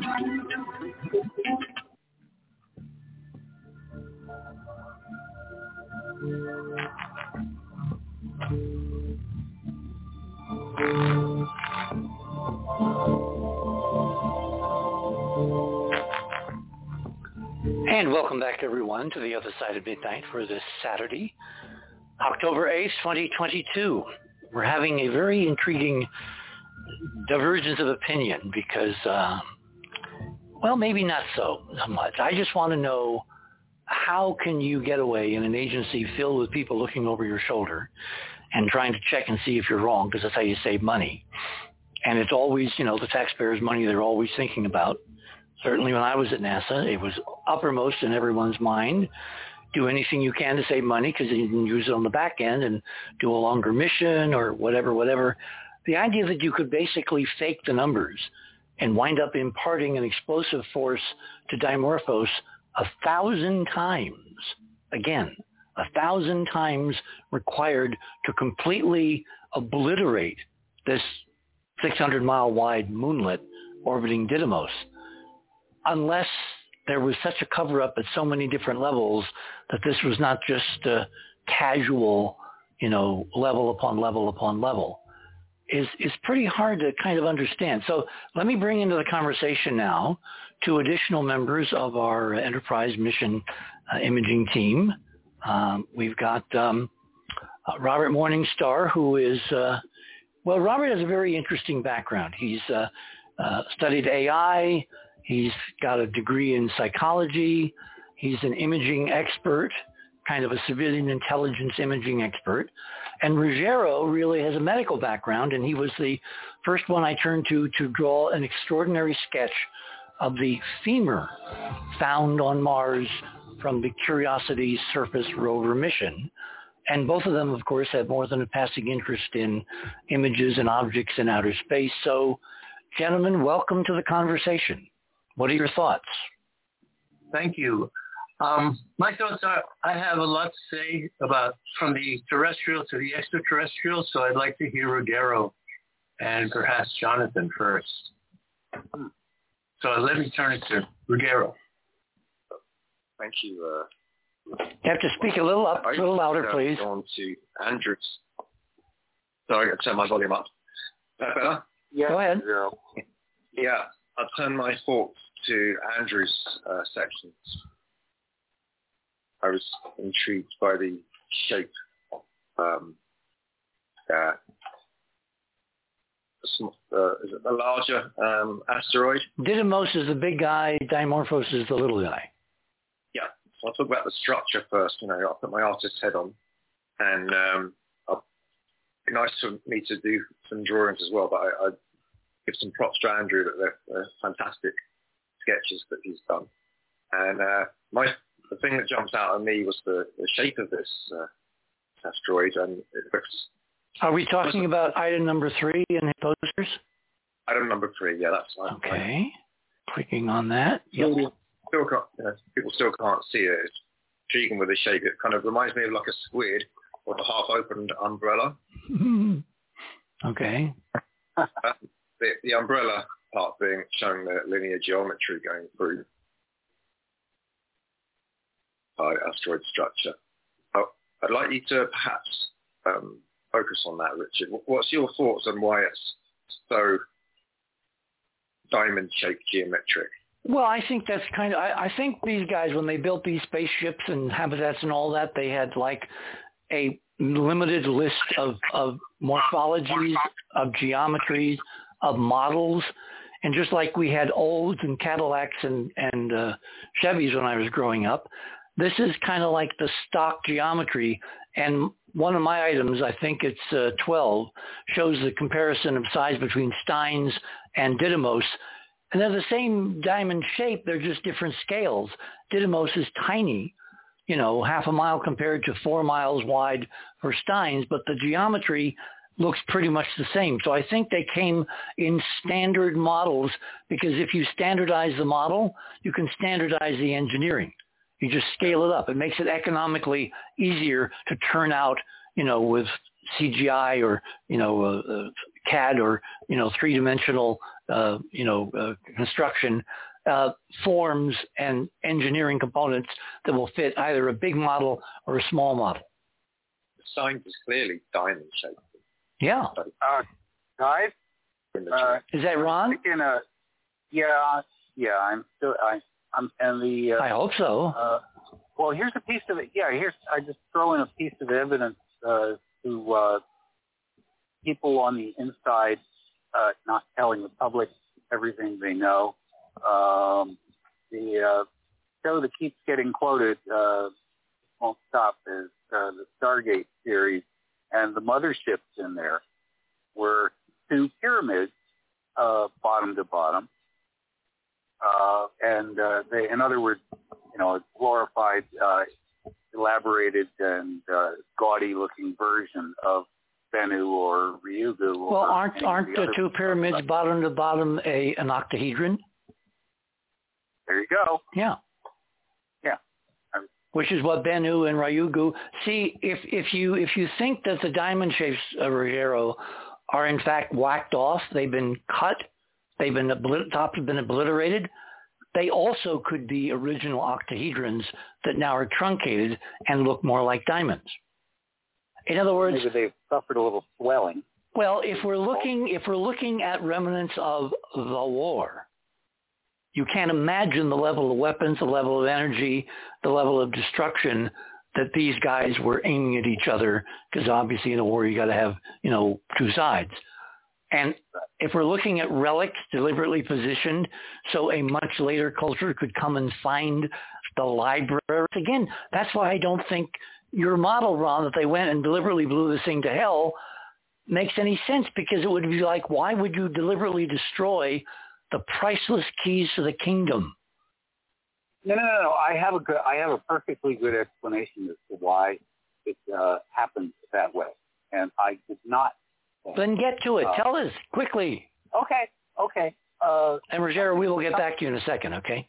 Yeah. Sorry, everybody, but I don't know about you, but I hate to leave stuff hanging just before it's tied off. There's something about asteroids and comets that pops up commonly in the paperwork if you follow the paper trails, all the predictions and everything else. And incidentally, it's amazing how long it takes them to get around to actually publishing results. Yeah. Papers come out, 15 years before describing something as if it was the answer, and then you find out that it wasn't the answer to whatever it was. And when it comes to asteroids and stuff, a lot of them are supposed to be stuffed full of ice, one of them all. And so I think that whether it was because of intentional misdirection by some person on the inside, or whether it was just a blatant misstep by NASA in the clear, I think they thought that it was a solid mass, not a hollow mass that they were feeding it. This whole rubble pile thing, I've read 50 papers on rubble piles. None of them make any sense. And not a single one of them is accurate based on the information that we have actually retrieved. So I'm looking, it doesn't believe that. I open challenge, find me a paper that actually accurately describes the point they're trying to make compared to any asteroid direct measurement that we have subsequently done. It's like they're talking about something completely different. Well, in any case, Didymos or Dimorphos is not stuff full of ice, so it wasn't hard. This was a kinetic impactor term, meaning they were going to bang into something and try and nudge it off to the side, like a police car banging into the front fender of a runaway car to make it go into the weeds without destroying everything. And did a little minor effect. Basically, it didn't matter too much at the surface. The idea was to see if we could knock this thing with us a little bit so that it would show up in the measurements from telescopes. Mm-hmm. Instead, they blew it open because it was hollow. I mean, that picture that I referenced well, I think it was I got rid of all of I think it was compartmentalized, meaning it was basically a huge building. Think of it like an aircraft carrier or a tramp steamer, which has corridors and passages and cabins and rec rooms and kitchens and all that. It had structure inside, but it essentially was hollow in the sense of it wasn't rock all the way through, like some of the models said. Yeah, exactly. It had more rigidity than would be expected, but it was, it was mostly open space in there. It had bulkheads. And we've seen other examples in NASA imagery, including Hyperion, which is a moon of Saturn, looks incredibly compartmentalized inside. So continue. Yeah. And so I think that, that's a possible out. Down the mistake. They really thought that they were hitting a solid surface, because there's no point, as I told you the other day, there's no point in slamming something into something that's basically hollow. It's like, I compared it to if you have an empty semi-truck going down the road and it gets hit by a tank round in some errant adventure, probably happening in Ukraine right now, it'll punch a hole in the one side, it'll punch a hole in the other side on the way out. It's gone, just boom. And if you had a rubble pile asteroid with, nothing but looseness inside, if anything, same thing would happen. It would just go right through it. Actually, I don't want to bore everybody, but the dynamics are very different than you just described for this. Remember, these are hypervelocity impacts.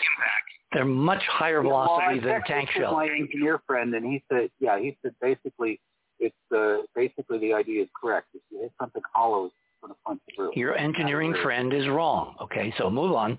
Well, he's getting paid for it. He's putting stuff in orbit. So he is wrong about this. He doesn't obviously know about hypervelocity impacts. Let's move on. 10,000 Gs isn't enough? It has to do with the velocity converting the object into a plasma, like a weapon, like an explosion, like an instantaneous release of energy in the interior. Because it doesn't just cleanly go through walls, it turns everything incandescent. So the energy is instantly imparted to the whole structure, and you blow the whole thing to kingdom come. It's like putting a weapon inside a tactical nuke and detonating it. Well, bottom line, and you can go back to the zero, and sorry guys, jumping in here. See,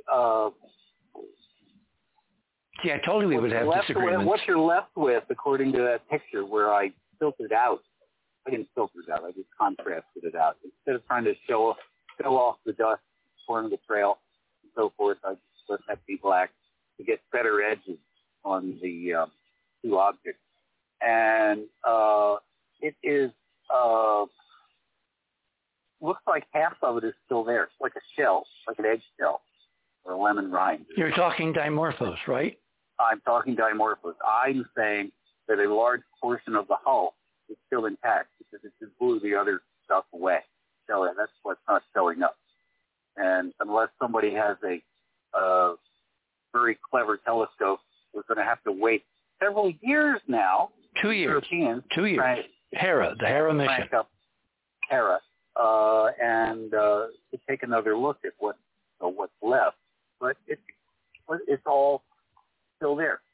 And, by the way, Richard, I know there's a story here. I don't know what it is. The Hera project relative to this predates what they did here, and it got completely changed along the way.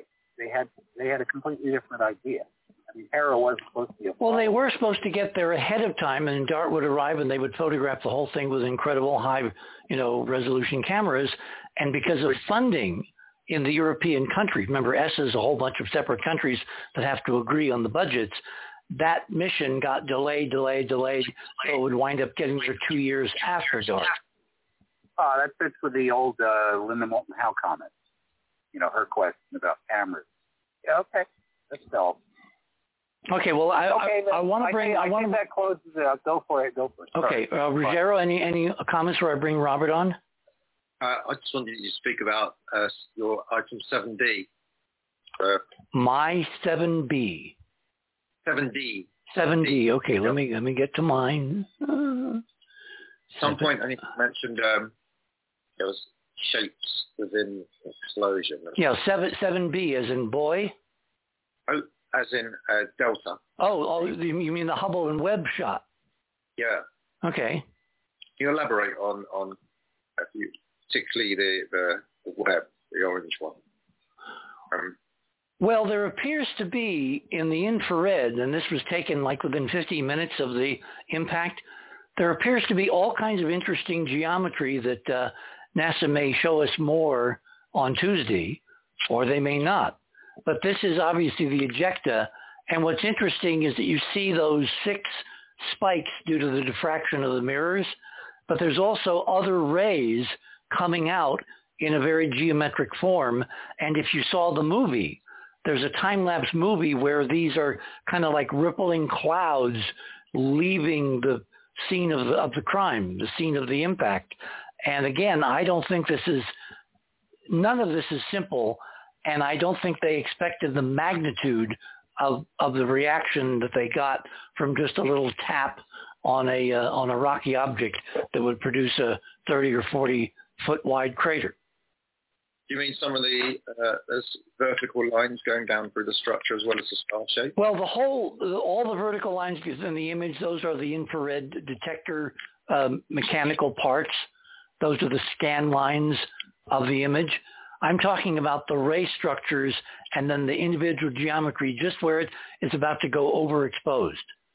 And I've got another version that was taken apparently earlier that I did not have time to process, but we'll have that ready for next week. That's intriguing. Intriguing. There isn't an unintriguing part to any of this. So, Robert, you have a lot you want to say.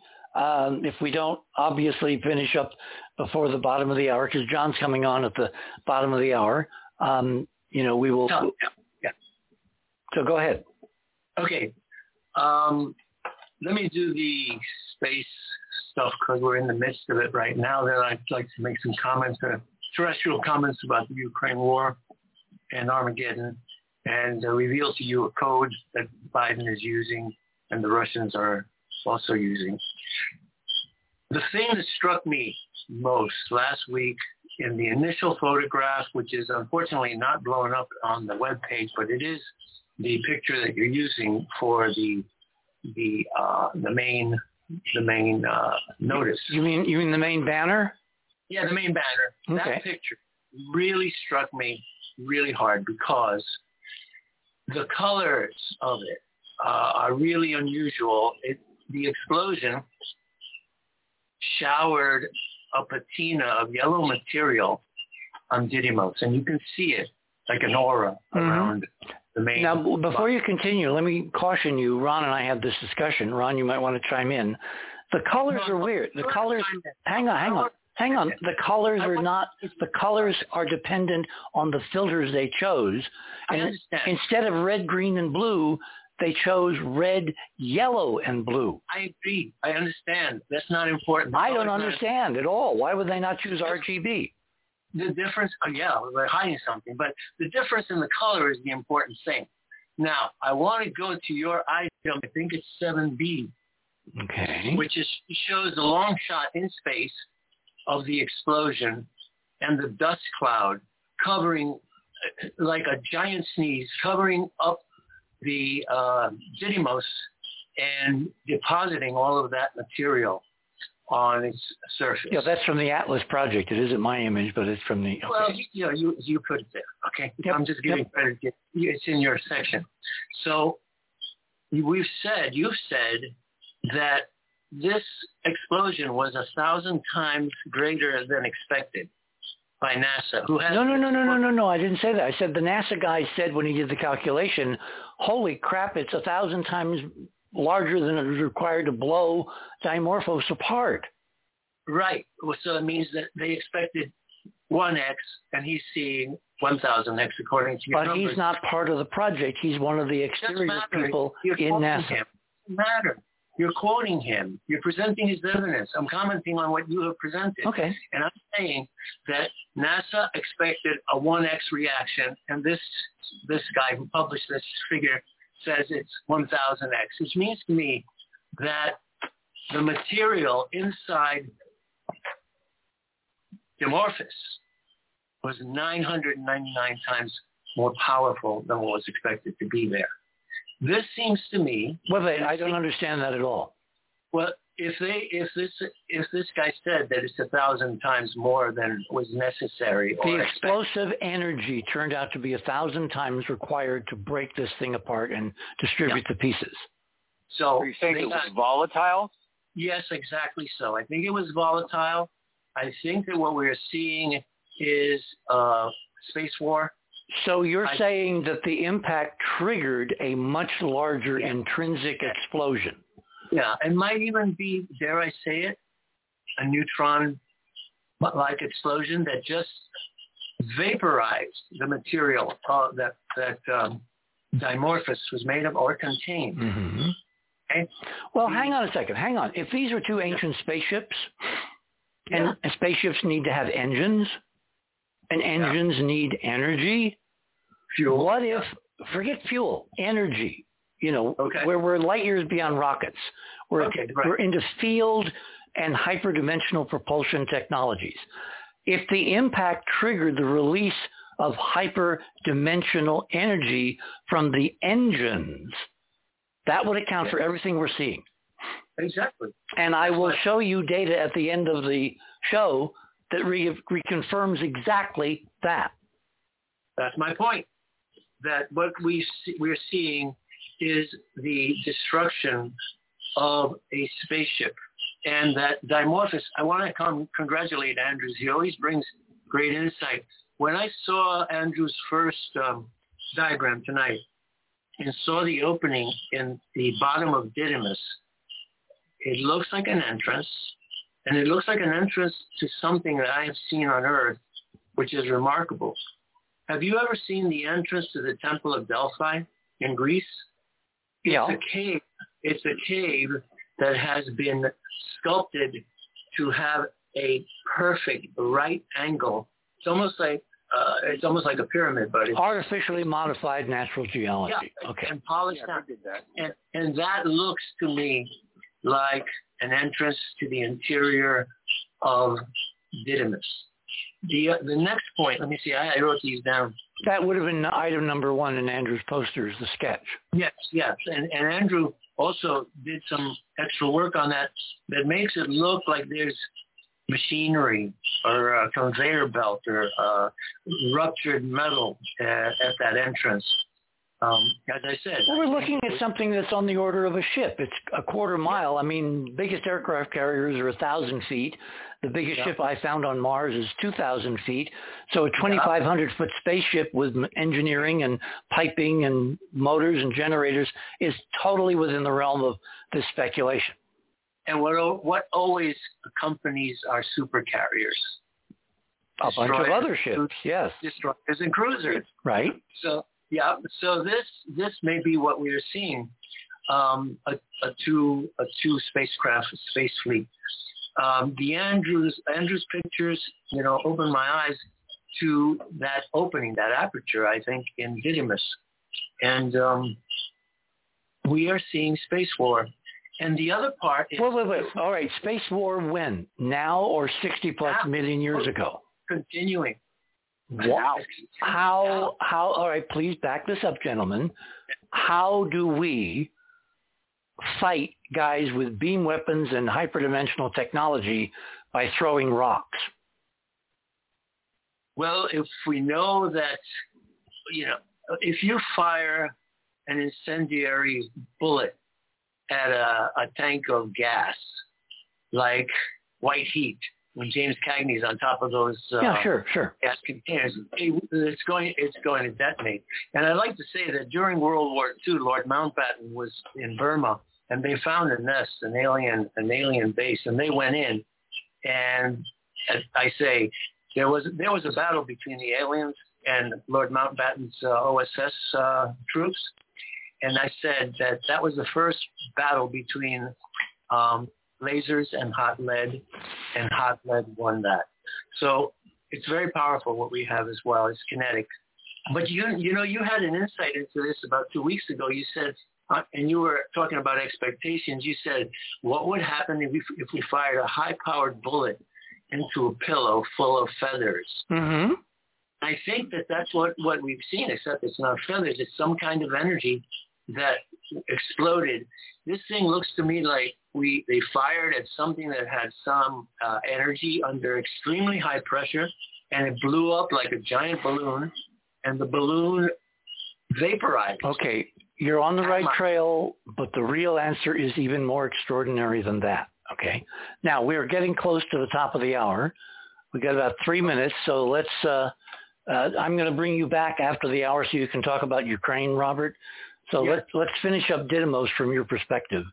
So you're thinking we're in some kind of current war, but see, everything we talked about works if we just hit a derelict, something incredibly ancient with incredibly advanced technology. We had no idea, NASA had no idea what they were really doing. They triggered something. The results were totally off scale, but there was no secret agenda other than maybe they were trying to test Van Flanderen's model, and the results totally dwarfed what he would have expected. Yeah. Richard? Well, who is this?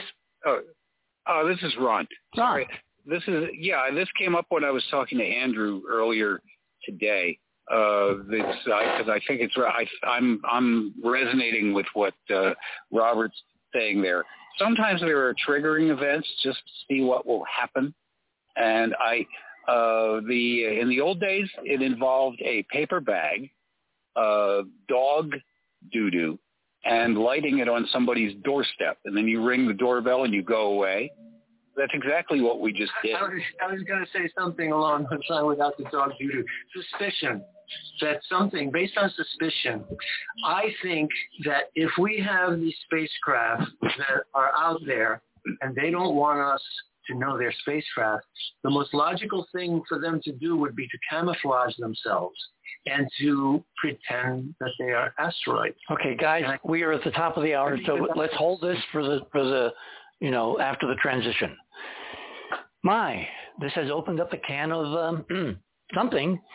See, my model is that all this stuff is incredibly, incredibly old, and the war we're talking about took place a long, long time ago, not in a galaxy far, far away, right in our backyard. In fact, Earth and our condition on Earth is the result of this ancient war and all the weird stuff that's happened ever since. And the timing of the war is 66 million years ago, when a planet was blown up in the model deliberately, wiped out a whole species on Earth, the dinosaurs, and a whole bunch of others, giving rise to a new experiment, which has been evolving now over 60 plus million years.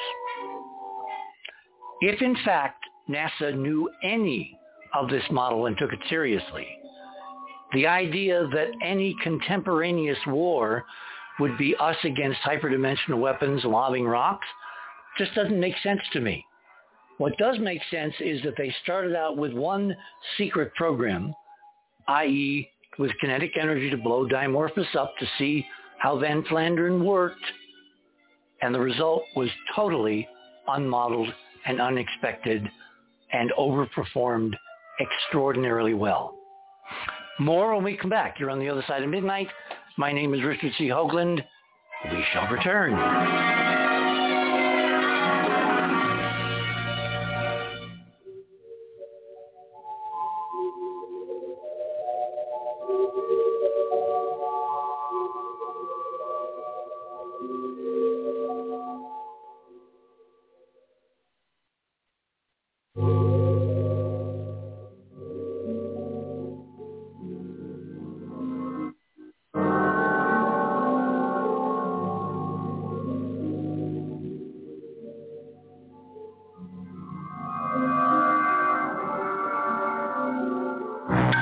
theothersideofmidnight.com.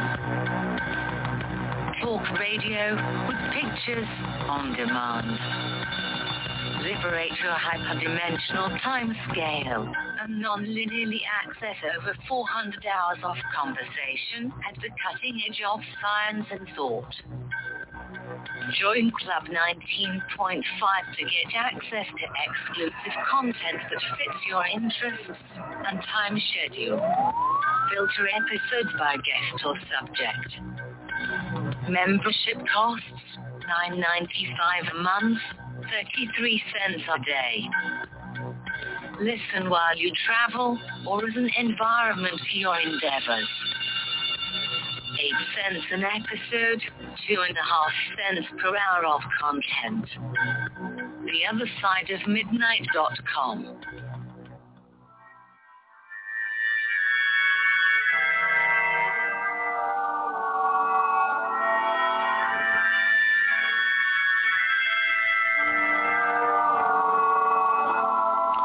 And welcome everybody back to The Other Side of Midnight for this now Saturday night, Sunday morning, October 8th, October 9th, here in the land of enchantment.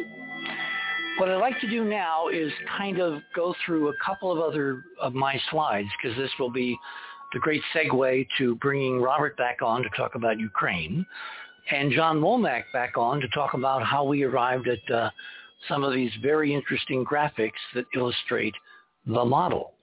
So if everybody goes back to The Other Side of Midnight and they click on My Items, you can find a fast links thingy very close. What you want to do is to scroll down in My Items to item number 13. About a week after the impact, the first of the large professional images taken by major observatories around the Earth. There were NASA organized like 13 or 20 some observatories all over the world to look at and record the impact if they were on the right side of the planet, because you can't obviously be seeing Didymos or Dimorphos if you're on the wrong side during the impact. And then as the Earth rotates around during the first night, and then the second night and the third night, they would take pictures, and they had this variety of very large telescopes with, like the one that I'm showing here was taken by a telescope with a 12-foot wide mirror. That's over 4 meters in diameter. And it was a time lapse of several different images put together to perform one color. If you look at the background, you see these colored streaks, red, green, blue. The cameras, to get the highest sensitivity and resolution on professional telescopes, are not, framing cameras. They don't take one color image all at once. They take different filtered images and then put them together in the computer. So in the time between the images, the background stars are moving relative to the asteroid orbit around the sun. So there's a differential. So that's why the stars appear different colors and the streaks appear to be different lengths, because they were basically tracking on the asteroid Didymos as opposed to the background stars. And you'll see there's some really interesting geometry embedded in this picture. So now you go to 14. This is a kind of contrast enhanced version of a graphic that John produced for us, which shows, if you click on it and you look at the very center of the Didymos system, on this scale, you see a little diffuse tetrahedron. It's obviously 2 dimensions. It looks like an equilateral triangle, but it's got to be 3-dimensional in space, because nothing would hold something in 2 dimensions.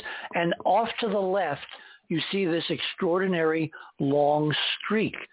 I didn't have time to put a scale bar on, but that streak is about 6,000 miles long, which means from one corner of the picture, upper right, to lower left is 12,000 miles. On the scale of this photo, the actual Didymos system, which is about half a mile across and is composed of a half-mile object and a 600-foot object, would be like, a pixel, all right? So you're not seeing the actual system. You're seeing what's going on around it. And after the impact, an enormous amount of material was released from somewhere. And then a lot of it was in very fine form, like on the order of microns, 100 thousandths of an inch across, little dust flakes. And sunlight can push those around in space in zero gravity. And so you have basically a dust curtain which is acting like red dye in a clear stream or in a clear tank of water where you stir the water, you don't see anything going on, you put the dye in and you see vortices and ripples and wavelets and all that. The dye makes the invisible visible. Now we go down to item number 15. This is a larger tetrahedron that I had John put around his inner tetrahedron because, as you can see, it conforms to the jets which are emanating from the Didymos system. And if you take a ruler and you compare the length of these jets, which are extending in a three-dimensional tetrahedral pattern, they're over 1,000 miles long, and yet they're coherent. They're narrow cones. By the way, anybody want to guess the angle of the cones? I asked Andrew to measure, and he didn't have time. I'll save you the trouble. They're 39 degrees wide, which is twice 19.5.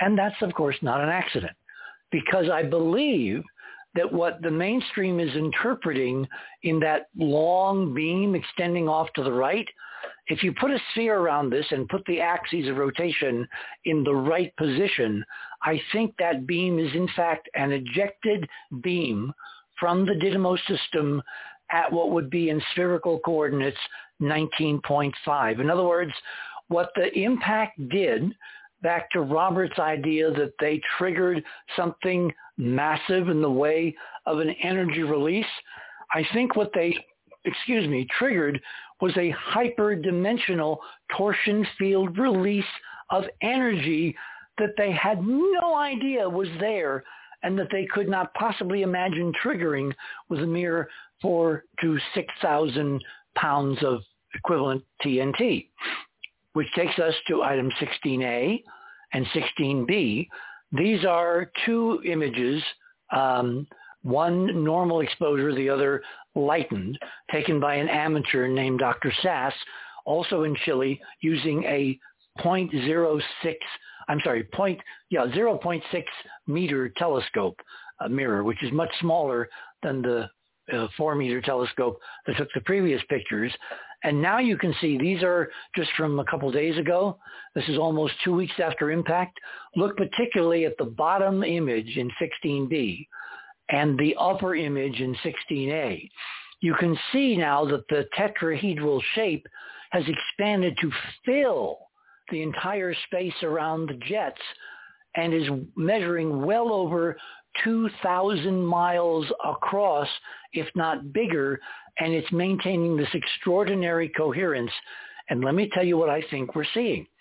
I think we're seeing the dust tracing out the invisible hyperdimensional torsion field of the release of energy from a higher dimension into 3D, that same geometry which produces 19.5 signatures on rotating planets and produces around certain double star systems extraordinary geometric patterns like you see in 17 of the famed red rectangle nebula.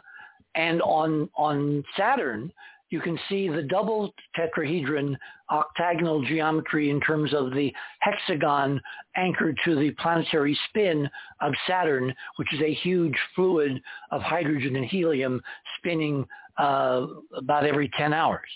So what we're seeing, I think, in the Didymos system is NASA's inadvertent, I don't think they planned this at all, inadvertent triggering by slamming their spacecraft into Dimorphos of a hyperdimensional energy release of extraordinary proportions. And I go back to the laboratory experiments of my now departed friend, Dr. Bruce De Palma, who demonstrated these kind of energy releases when you take rotating systems and you abruptly perturb them with what is called forced precession. And he measured the effects with the Accutron way back in the 70s. He also measured the dynamical strange properties by slamming DART into Dimorphos, literally off-center so that it changed the orbit plane. They essentially changed the angular momentum of the entire Dimorphos system, releasing an extraordinary amount of hyperdimensional torsion field energy and blowing Dimorphos and maybe even Didymos to kingdom come in a way that they never in any physics that they've ever been taught could have imagined. And now on Tuesday, they have to pick up the pieces and give us some reasonable sounding mainstream explanation because they can't admit to any of this. Reaction, guys? Yeah, I have a very strong reaction. I think that we're seeing a cover-up and that the kinetic impact story is a cover-up for an actual beam weapon, which is what we're seeing coming in from the right, detonating that and creating that the 39.5 angled tetrahedron. Because somehow this picture doesn't make sense to me that the image should be so bright right next to the impact zone and so diffuse so far away. It seems to me that we may be seeing a secret particle beam weapon that NASA has used, and it's covering it up with the story of crashing and making it a kinetic impact. That's just my hypothesis. Okay. That's what the picture says to me. Do you understand what I mean about why should it be brighter right there, the brightest part? Well, the answer it shouldn't be that yes. bright. Yes. The answer, look, if the beam is emanating from what used to be the Dimorphos system, and as it gets farther away, very narrowly collimated, confined, and gets dimmer and dimmer and dimmer, the reason is that it isn't really a beam. It's a projection of dust particles, and the density scattering sunlight is so much greater nearer what used to be the asteroid than much farther away. In fact, the length of that beam now in the lower image taken by the amateur the other night is now over 8,000 kilometers, which is like 7,000 miles, which is extraordinary, for this object. Just extraordinary. I'm talking about your image 15. And just conversely, you could actually be seen as the beam coming in from the upper right and striking. And that except that they would have to be obtained for days. These are instantaneous pictures taken hours and days after the actual impact. So there's nothing left there to beam anywhere except for dust. What the dust does is it collimates in their model because of celestial mechanics. I think it's collimating because of the hyperdimensional forces that were set up in this whole system.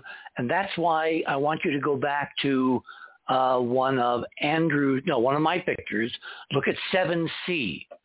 Look at the bottom right-hand enlargement in 7C. Yes. What does it look like to you? The inside looks like a lot of particles being illuminated. No. Just the geometry. What does the shape look like? It looks like part of a cube. I see a splattered egg. It's on the right side, remember, this is all very time conscious. If you catch the picture early, you get one geometry. If you wait 3 hours, the geometry changes. Now, do you? And I didn't have time to put this up, but do you remember the images I put up of the Tonga explosion? Yes. What was the shape of that explosion? There was a cube. It was a cube, which is a double tetrahedron, and the energies were larger than any similar volcanic explosion ever recorded and rippled around the world for hours and hours and hours. And the morphology changed very rapidly because it was detonated at the base of the atmosphere. But I think exactly the same technology was used deliberately in the South Pacific and inadvertently by NASA in smashing into Dimorphos, because NASA could never have imagined doing this with all the public hype if they knew what they were going to get. You know what's really interesting? In the recent year, since the Tic Tac expose, pilots and people around the world have been taking pictures of a UFO that is a cube inside a sphere. Yes, exactly. It was like a tutorial. It was a lesson. It flew right next to the F-18. Yeah, and that's the physics. That's the layout of the physics. Basically saying, look, you guys, we control this stuff. What do you control? RP1. Yeah, I have some pictures in my archive I downloaded this week of specifically that, a black cube. You've made an exquisite connection. Okay, let's leave some room here for other people. Anybody else want to talk about this? Andrew? Should I jump in very quick? Sorry, I was on mute. Of course. Richard, I know Jonathan would like to get a word in here, and then I would like to say something. John, are you there? No, I am here. There you are. Standing by very patiently. Okay, So well, go ahead, Andrew. I always save the best for... No. Let's go with you first, and then we'll come back to Andrew, since you created those wonderful diagrams for us. Oh, yeah. Why don't I just run through those images real quick? Okay, so we go to Jonathan in Radio with Pictures. Go ahead. Yeah, item number 1 is what you sent me to have a look at, and you asked me to put a 3D model in front of it. And I love how people that aren't 3D modelers, or like if you're not a baker, you say, oh, you just make a cake and put some icing and a candle, it's fine. But, a wedding cake, there's more to it. So Richard says, just put a 3D model there and rotate it until it fits. I'm like, oh, boy, here we go. So, that sounds like I guess there's sometimes when I expect too much of you. So item 2, I put a pyramid near the middle, and of course it reminded me of the Pink Floyd album cover. And yeah, what did they know? Yeah, right. So, and then item, I just closed the web page. Item 4, I just tried another rotation position with the 3D pyramid. I put over it, and then I'm navigating my way back to the page because I accidentally shut it down. Been there, done that. That's the advantage of live radio. Okay, number 5, and then number 5, Richard kept saying, just rotate it. It'll get the position. And I was not conveying that, Richard, you were looking more in a 2-dimensional frame of mind, because when you're working in the 3D world, you want to have a minimum number of angles to review a 3D object from the front, the side, the top, or the bottom, and then an oblique angle. And that will give you a good idea of where it is in space, or the size of it, and the dimensions. And we didn't have that in your, you kept saying it'll fit, and it's not fitting. So what I did is I drew lines connecting. Oh, so Richard, you sent me a sketch. You put a big pyramid in the picture. I guess that's number 5. And number 6, I'm showing you that it's not fitting. Number 7, it's not fitting. Number 8, I went ahead and drew this 3D model to fit your figure. And then in number 9, I rotated so you can see what I was talking about. It doesn't fit because the triangle that you're trying to get me to fit this to is stretched. Why does that shape look weirdly familiar? Which one? The one, the stretched triangle that he generated in 3D from my 2D, sketch. Number 9 looks like the pitch, the 51-degree or so pitch of the Great Pyramid. The other one looks like an isosceles pyramid. It looks like the Star Destroyer from Star Wars. That's what I'm thinking of. Exactly. Yes. Yes. Good call. See, and again, we're seeing a partial fill-in with the dust. The only reason we see any of this stuff is because of the dust. It depends on if the dust is clumpy or the dust is smooth. We know the dust is coming out in incredible geometric, fans. And again, they're coherent. They're linear over 1,000+ miles. What is maintaining the coherence? Well, we can't see the distress signal that's being broadcast, but it's coalescing some of the dust. Okay. It would be nice if people could be a little serious about some of this, because I think this is basically, my model is that everything now is happening at once. We're on the edge of nuclear war because someone does not want us to know that we're not alone. We've delayed Artemis again and again and again because someone does not want us to go back to the moon and discover we're not alone. They don't want to discover the reality of the breakaway. In other words, we're supposed to be maintained in prison, and someone is willing to up to and include raise the specter of nuclear war to distract us so we don't understand we are not alone and who the players are and how we relate to the geopolitics going on out there.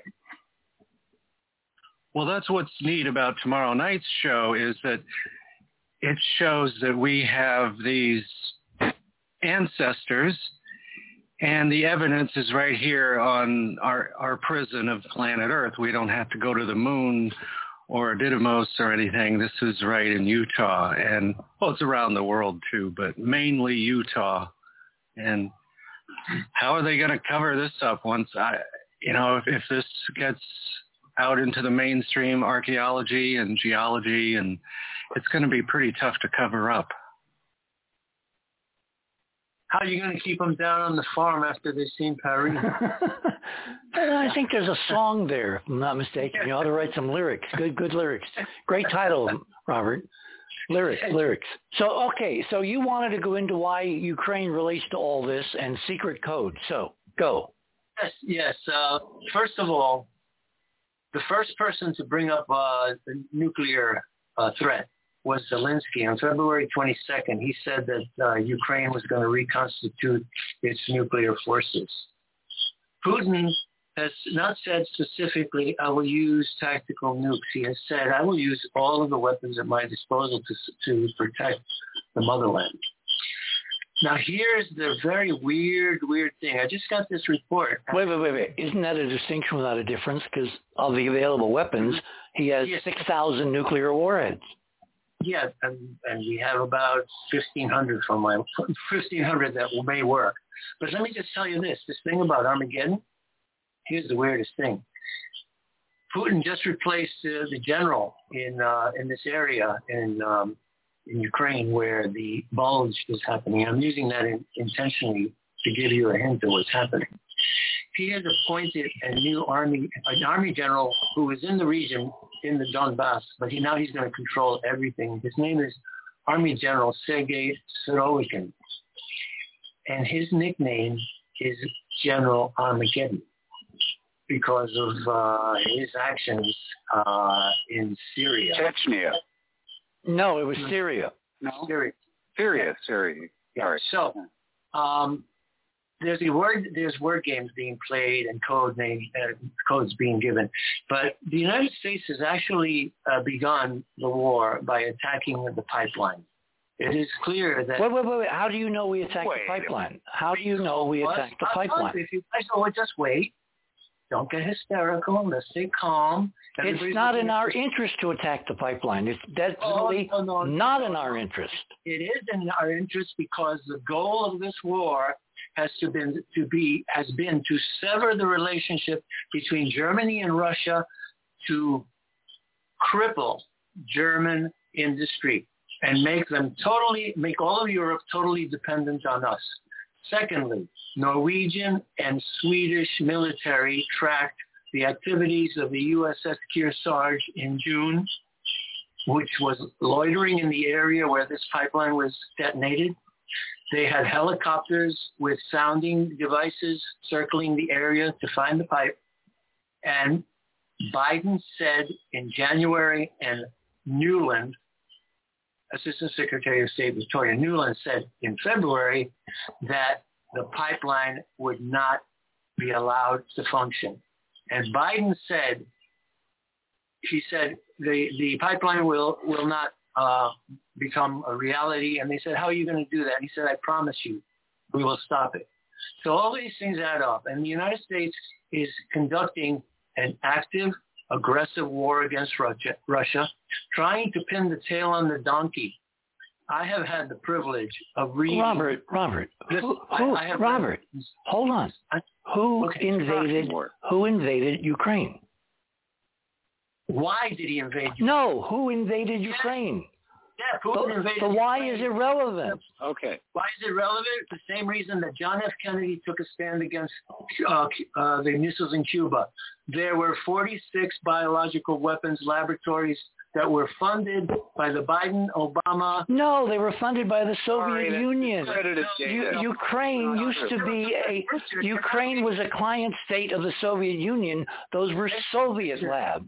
Richard, the paperwork is in. The Department of Defense has confessed it. Victoria Nuland stated it before the Senate. You live in an isolated. Listen, I have the videotapes and I have the documents. And I also have the RAND document, which stated in January 25th that the United States and Biden administration had to cripple Germany because Germany is the real enemy of the United States. Its industry. It was the powerhouse of European industry. And that if we did not cripple the German industry and European industry, they would outpace us. And you know that RAND paper is a fake, right? No, it's not a fake. Yes, it is. Because everything that RAND paper cites as a goal is what's happening right now and coming true. Now, let me just tell you this. That's not even circular logic, Robert. No, that doesn't prove anything. Whatever you said just doesn't fit. Sorry. Sorry.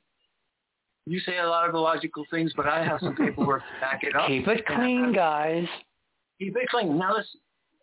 I asked Keith to put a video on here. The best source of information is from the field.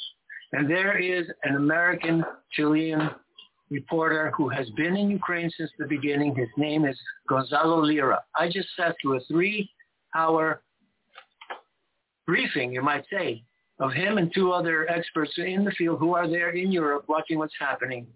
And you ought to watch that because this is the only guy telling the truth.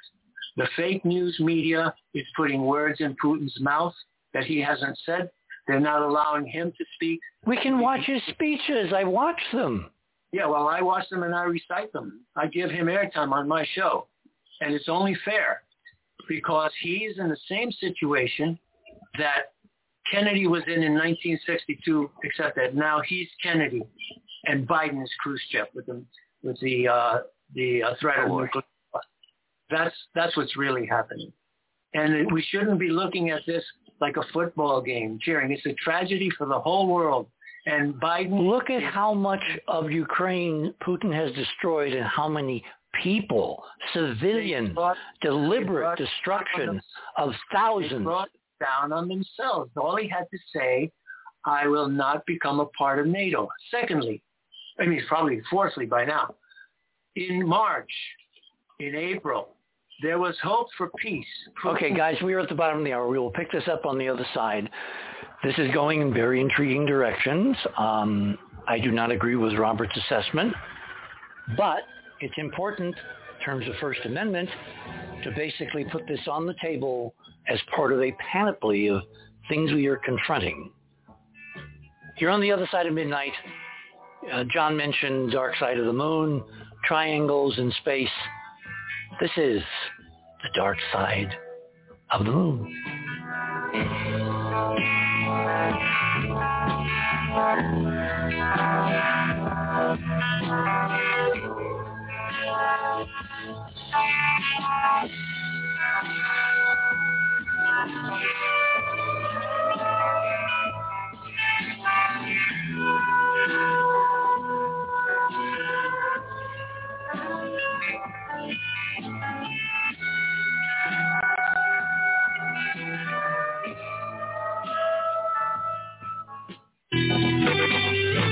TheOtherSideOfMidnight.com. Tune in to listen to Richard C. Hogland and his fascinating guests. Join Club 19.5 to get access to exclusive member benefits. Listen to past episodes anytime on any device. Search the archives of over 180 episodes. Membership costs $9.95 a month, 33 cents a day. Support the broadcast that provides you with the most interesting conversation available. Talk radio at the cutting edge of science and thought. TheOtherSideOfMidnight.com.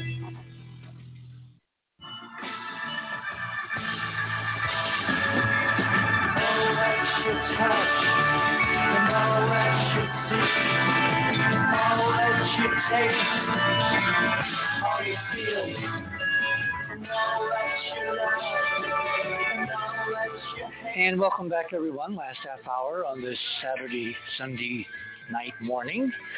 If I can get the words out properly. I'll tell you what, let me do this. Let me have Ron answer Robert in terms of Ukraine and then I want to bring up the measurements, which is item number 2 up above in my section. Actually, maybe it's 3. I need to go up and actually take a look because I don't remember which ones they are, but I can easily find out.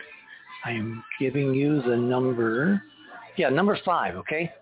There has been this extraordinary number of verified UFOs moving at miles per second back and forth over the battlefields of Ukraine. And Ron and I had a discussion the other day, and I was probably a little bit too flip because this is something that needs to be seriously considered, because a totally unrelated friend of mine sent me this theory after he talked to his Ukrainian friend on the ground, particularly after the Crimean Bridge was destroyed or severely damaged in the last day or so. So, Ron, why don't you want to please lay out your idea of why there are all these UFOs being clustered over Ukraine? Well, I didn't know that we'd brought it out that way, but it's to me, this is just something that happens in war zones, which means that we're being monitored. I don't think that most, if any, of these are ours or domestic or terrestrial. But it goes back in history to Joan of Arc and beyond. If there's something, particularly interesting, especially in certain areas of the world, it will draw attention. I don't know why they're checking us out. I think they really don't know what we're doing. The ones that are looking indicates they don't know what they're doing most of the time. Ron, may I comment? You said something. Yes, that's the whole thing. You said something very important before. Proxy wars. And this goes back to the skies over Nuremberg in the 1600s, where a sky battle was seen between circular objects and triangular objects. Absolutely true. The proxy war has been waged for the last 100 years. And we talked about this a couple of episodes ago, Richard, when you had Michael Sala on, that the alien presences, and that's plural, are taking sides, have been taking sides in terrestrial wars and using nations as chess pieces. And that's why I'm so adamant.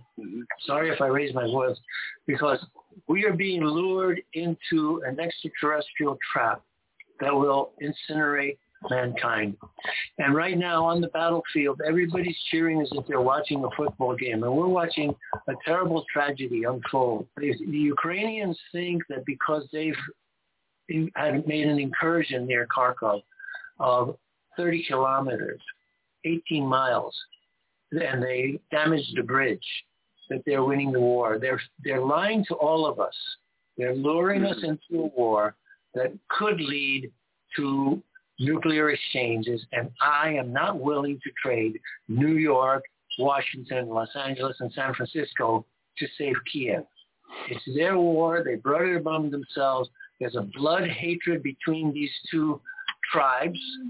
No, wait. Russians and Ukrainians are related. They're related. They're grandparents and cousins and sisters. And listen, they hate. I know Ukrainians and I know Russians, and the language is not the same. And the dictator in this case is Zelensky. So listen, Biden is pouring our treasury into Ukraine. You're just saying that because yesterday was Putin's birthday.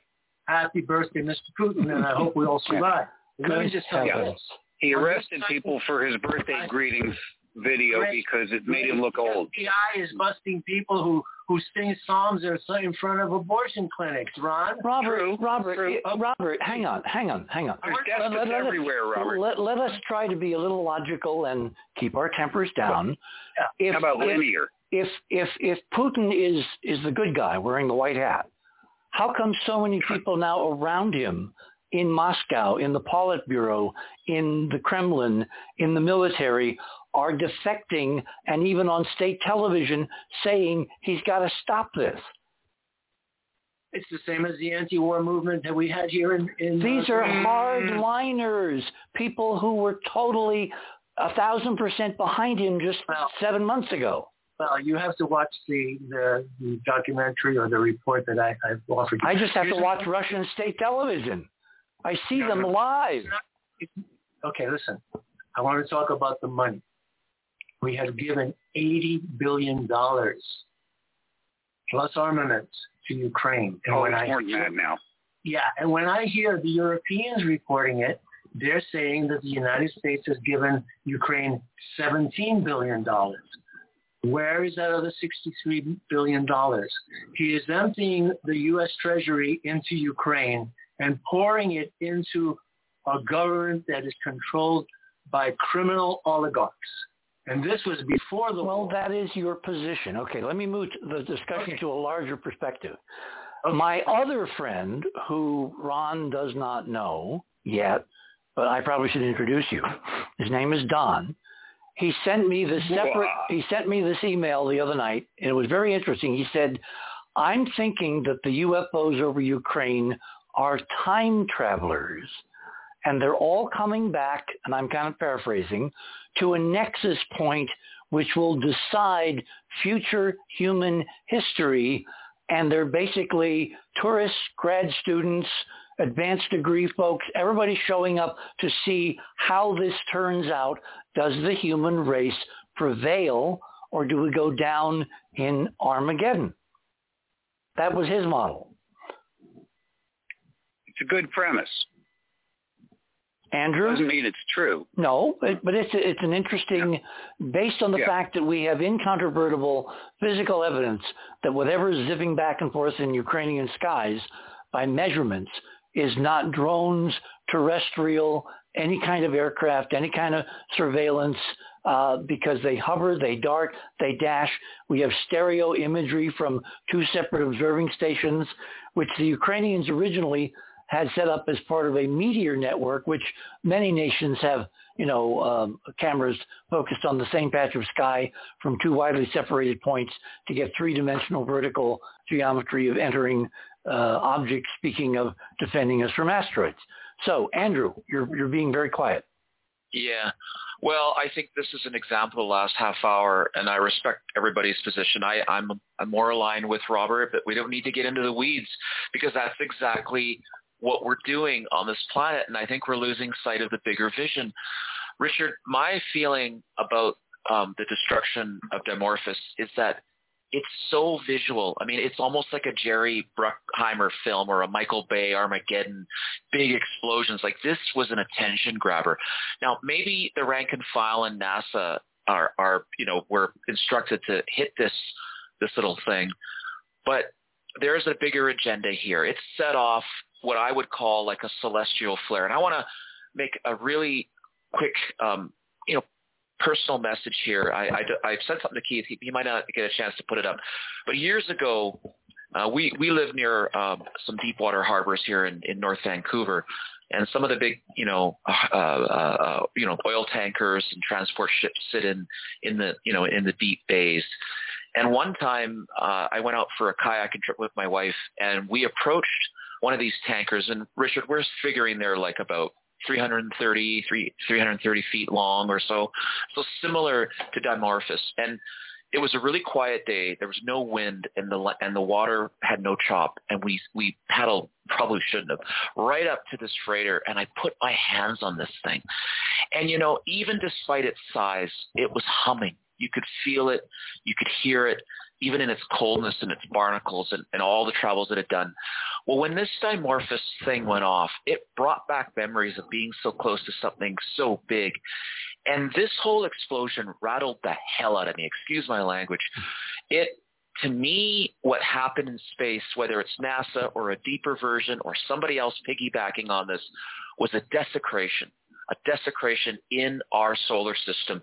And I don't know where this is going and what the demonstration is exactly, although I think you're right, Richard. I think the demonstration is vast power.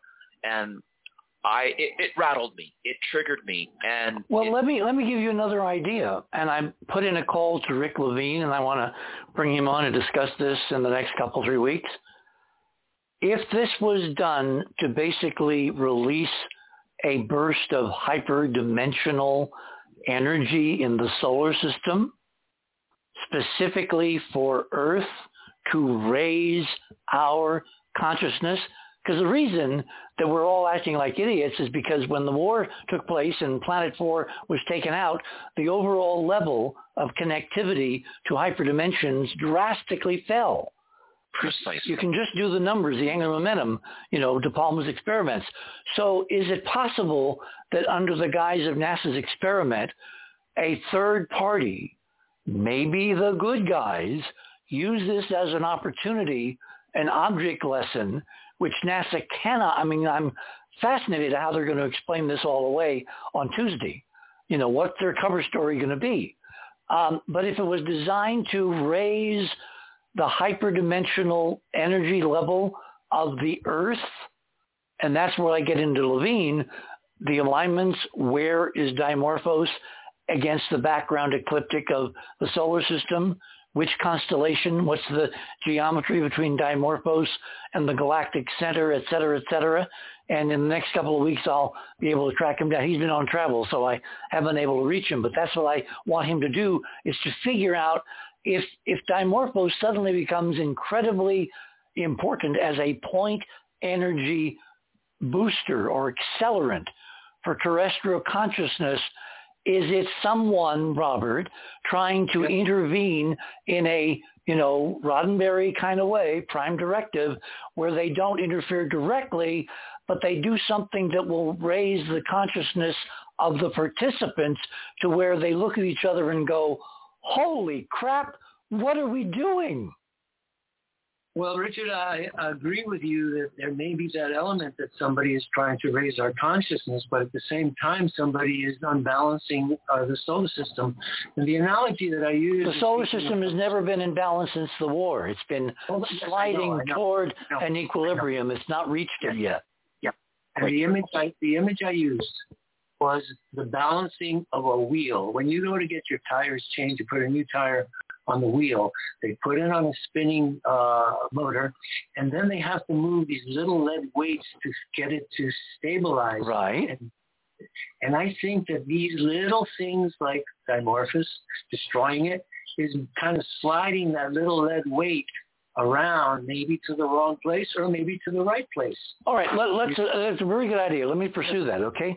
Because when I learned about the parameters of Didymos, the thing that struck me, I want to re-emphasize this again, I started with the opening of the show with it, was the fact that it orbited Dimorphos orbited Didymos 11 hours, 55 minutes. And I said, wait a minute. What are the odds that the only object you find in the whole solar system, which is a parent and a twin orbiting in exactly the plane to see the eclipses, so you recognize it like a flashing beacon, happens to have almost exactly the period to go around, which is half the rotational day of the Earth? What are those odds? Because those numbers are not arbitrary. 24 hours and 12 hours are part of the hyperdimensional calculation, part of the 360 system. So if this was set up as a time capsule, Andrew, which is why you're feeling so bad, and the difference now is 5 minutes. Where'd that 5 minutes go, Robert? The 5 minutes went because there has been no equilibrium in the system since the war. in our model, and everything is still sliding. So it used to be 12 hours. It's now 11 hours, 55 minutes because there's a loss of energy in the system. All right? But you said we lost 10 minutes because of this experiment. No, when we hit it, their expectation was it would speed up by 10 minutes. So they were trying to make it come into sync, synchronize it. No, they were trying to simply, I don't think these guys are smart enough to know any of this, okay, frankly. Again, that's why the Tuesday briefing is going to be really interesting. How are they going to cover their bare you-know-whats and explain something outrageous by the NASA conversations I've been eavesdropping on? NASA people posting numbers saying, good God, how could they have made this miscalculation? Mm-hmm. So I think that's a fantastic insight on your part, the 12-hour, returning it to us 12 hours. If it was a time, look, I've been saying for decades now, we now find the libraries. If you want to send forward in time an archive of how we got into this horrible position and how we get out as a species, and someone else wanted to destroy it, I mean, let's assume for a minute that NASA really didn't do anything, that it was a third party, the breakaways, who blew it to kingdom come as a demonstration of their power, their weaponry, in something that NASA now has to take the blame for as a background to what's going on between Putin, Biden, and Ukraine. Guys, can I add a vector? No, you're not supposed to say a word. You're supposed to stay totally silent.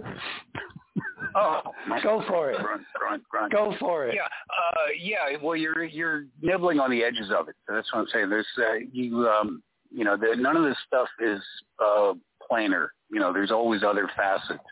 And what is something that has popped up in literature and just theorizing for a long, long time, that if the aliens showed up and said, hi, we're here to take this planet back or take it over or, some other... The Charles Fort model that we're property. Yeah, any variation of that. The supposition that is almost automatic is that everyone on Earth would band together, forgetting their local squabbles. That's what Gorbachev and Reagan said in that summit. Yeah, and I think that's pretty much a reasonable premise. Now, supposing, and I wasn't kidding when I said it was a distress call going out from there. Supposing this was an attempt to trigger a specific result that would draw the attention from outside and bring them in. Like sending up a flare. Exactly. What is it? What's a commonality? And this will be a first. I mean, for me to be the first one to introduce a Star Trek reference in one of your shows, it's got to be unique.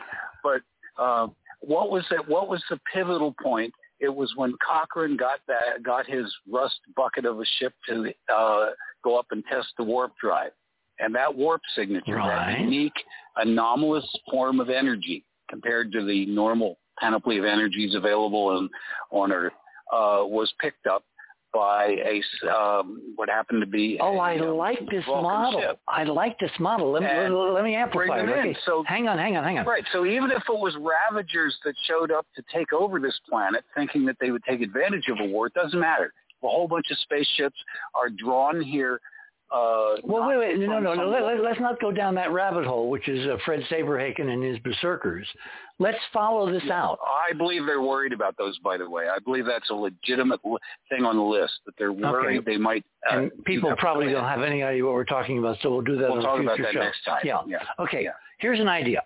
One of the standard models, guys, is that when we banged off 2 nuclear weapons and a test or two in World War II, at the end of World War II, it rang an alarm bell, and that's why in 1947 a whole bunch of ships showed up, Mount Rainier, Roswell, the whole 9 yards, okay? That's an idea.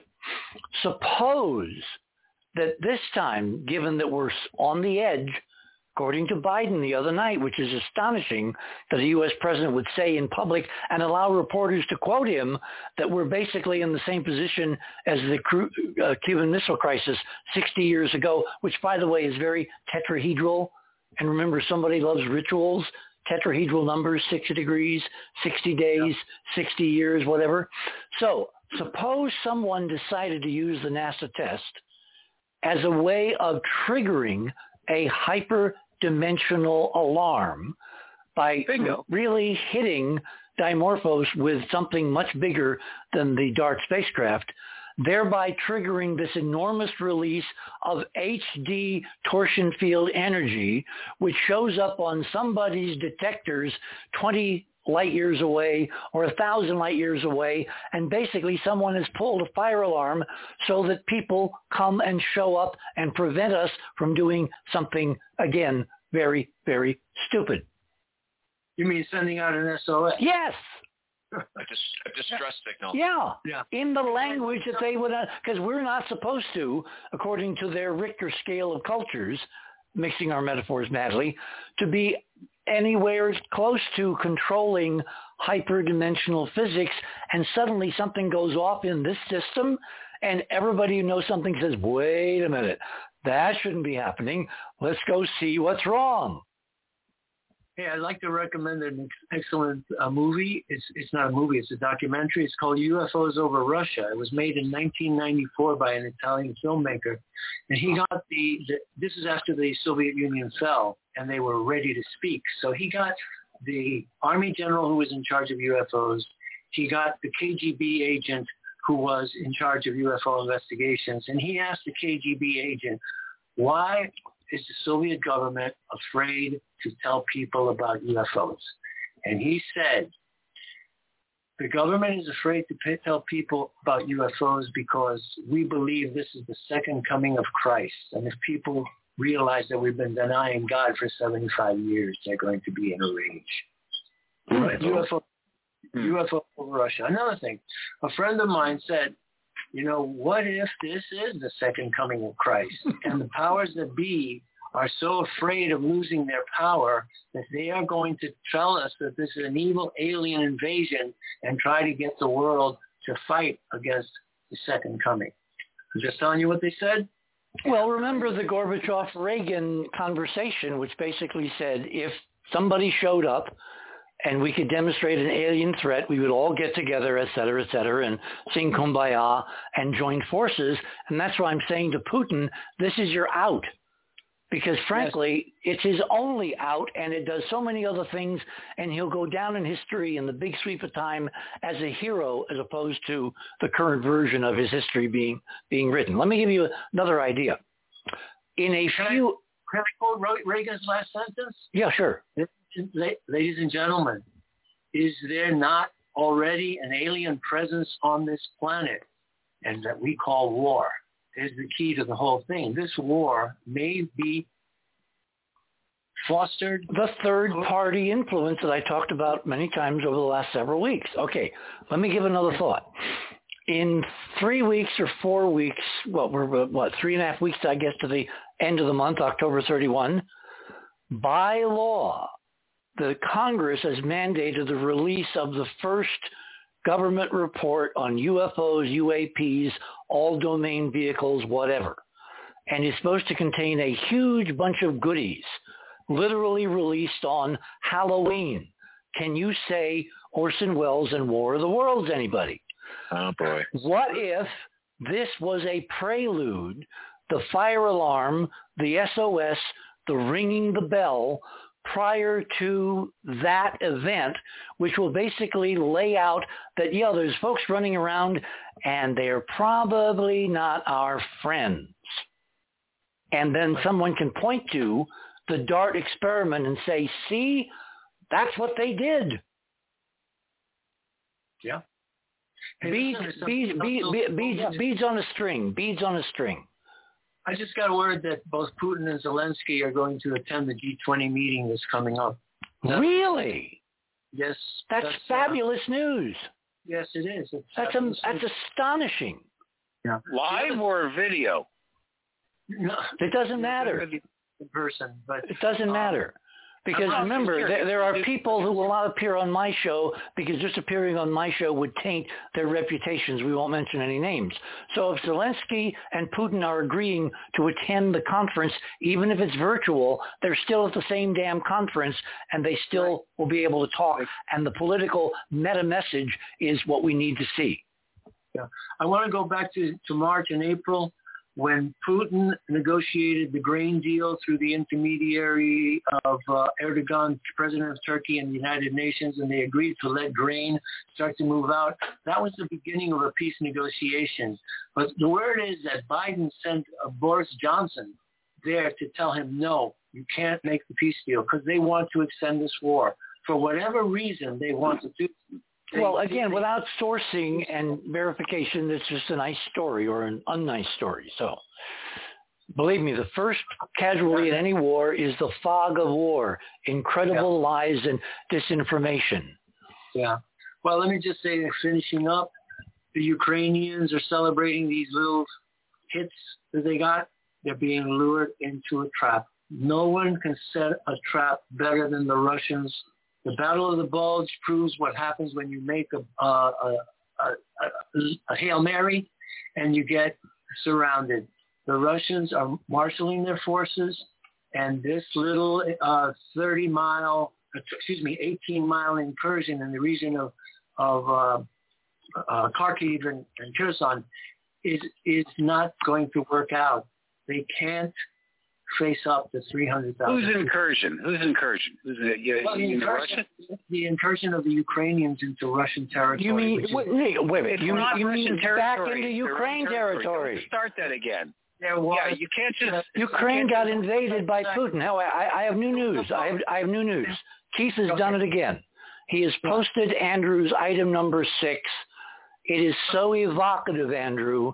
Everybody go to Andrew's items number 6. That sounds like a closer. This is, well, I'm getting there.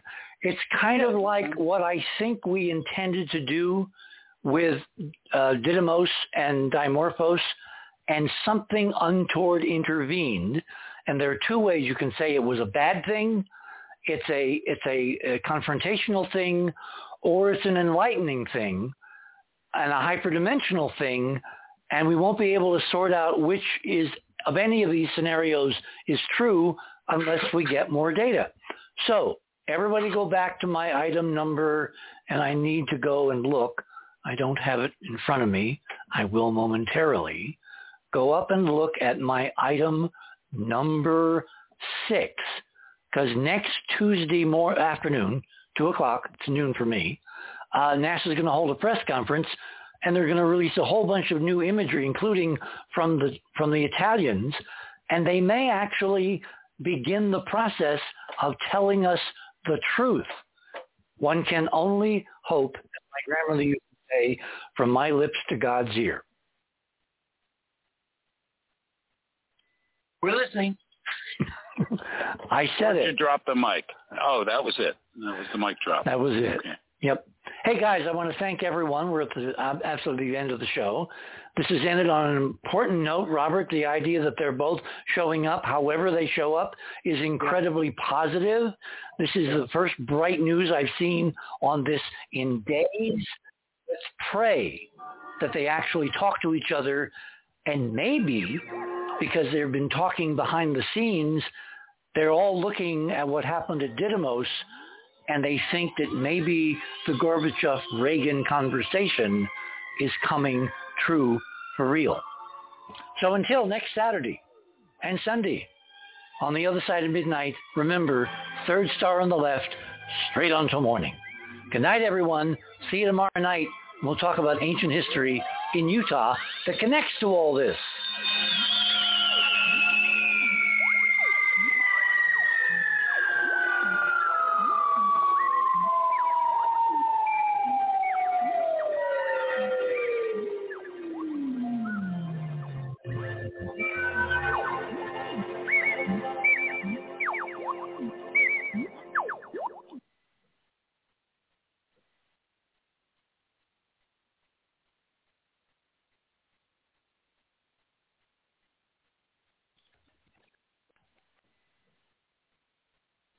Lucky Land Casino, asking people, what's the weirdest place you've gotten lucky? Lucky? In line at the deli, I guess? Aha, in my dentist's office.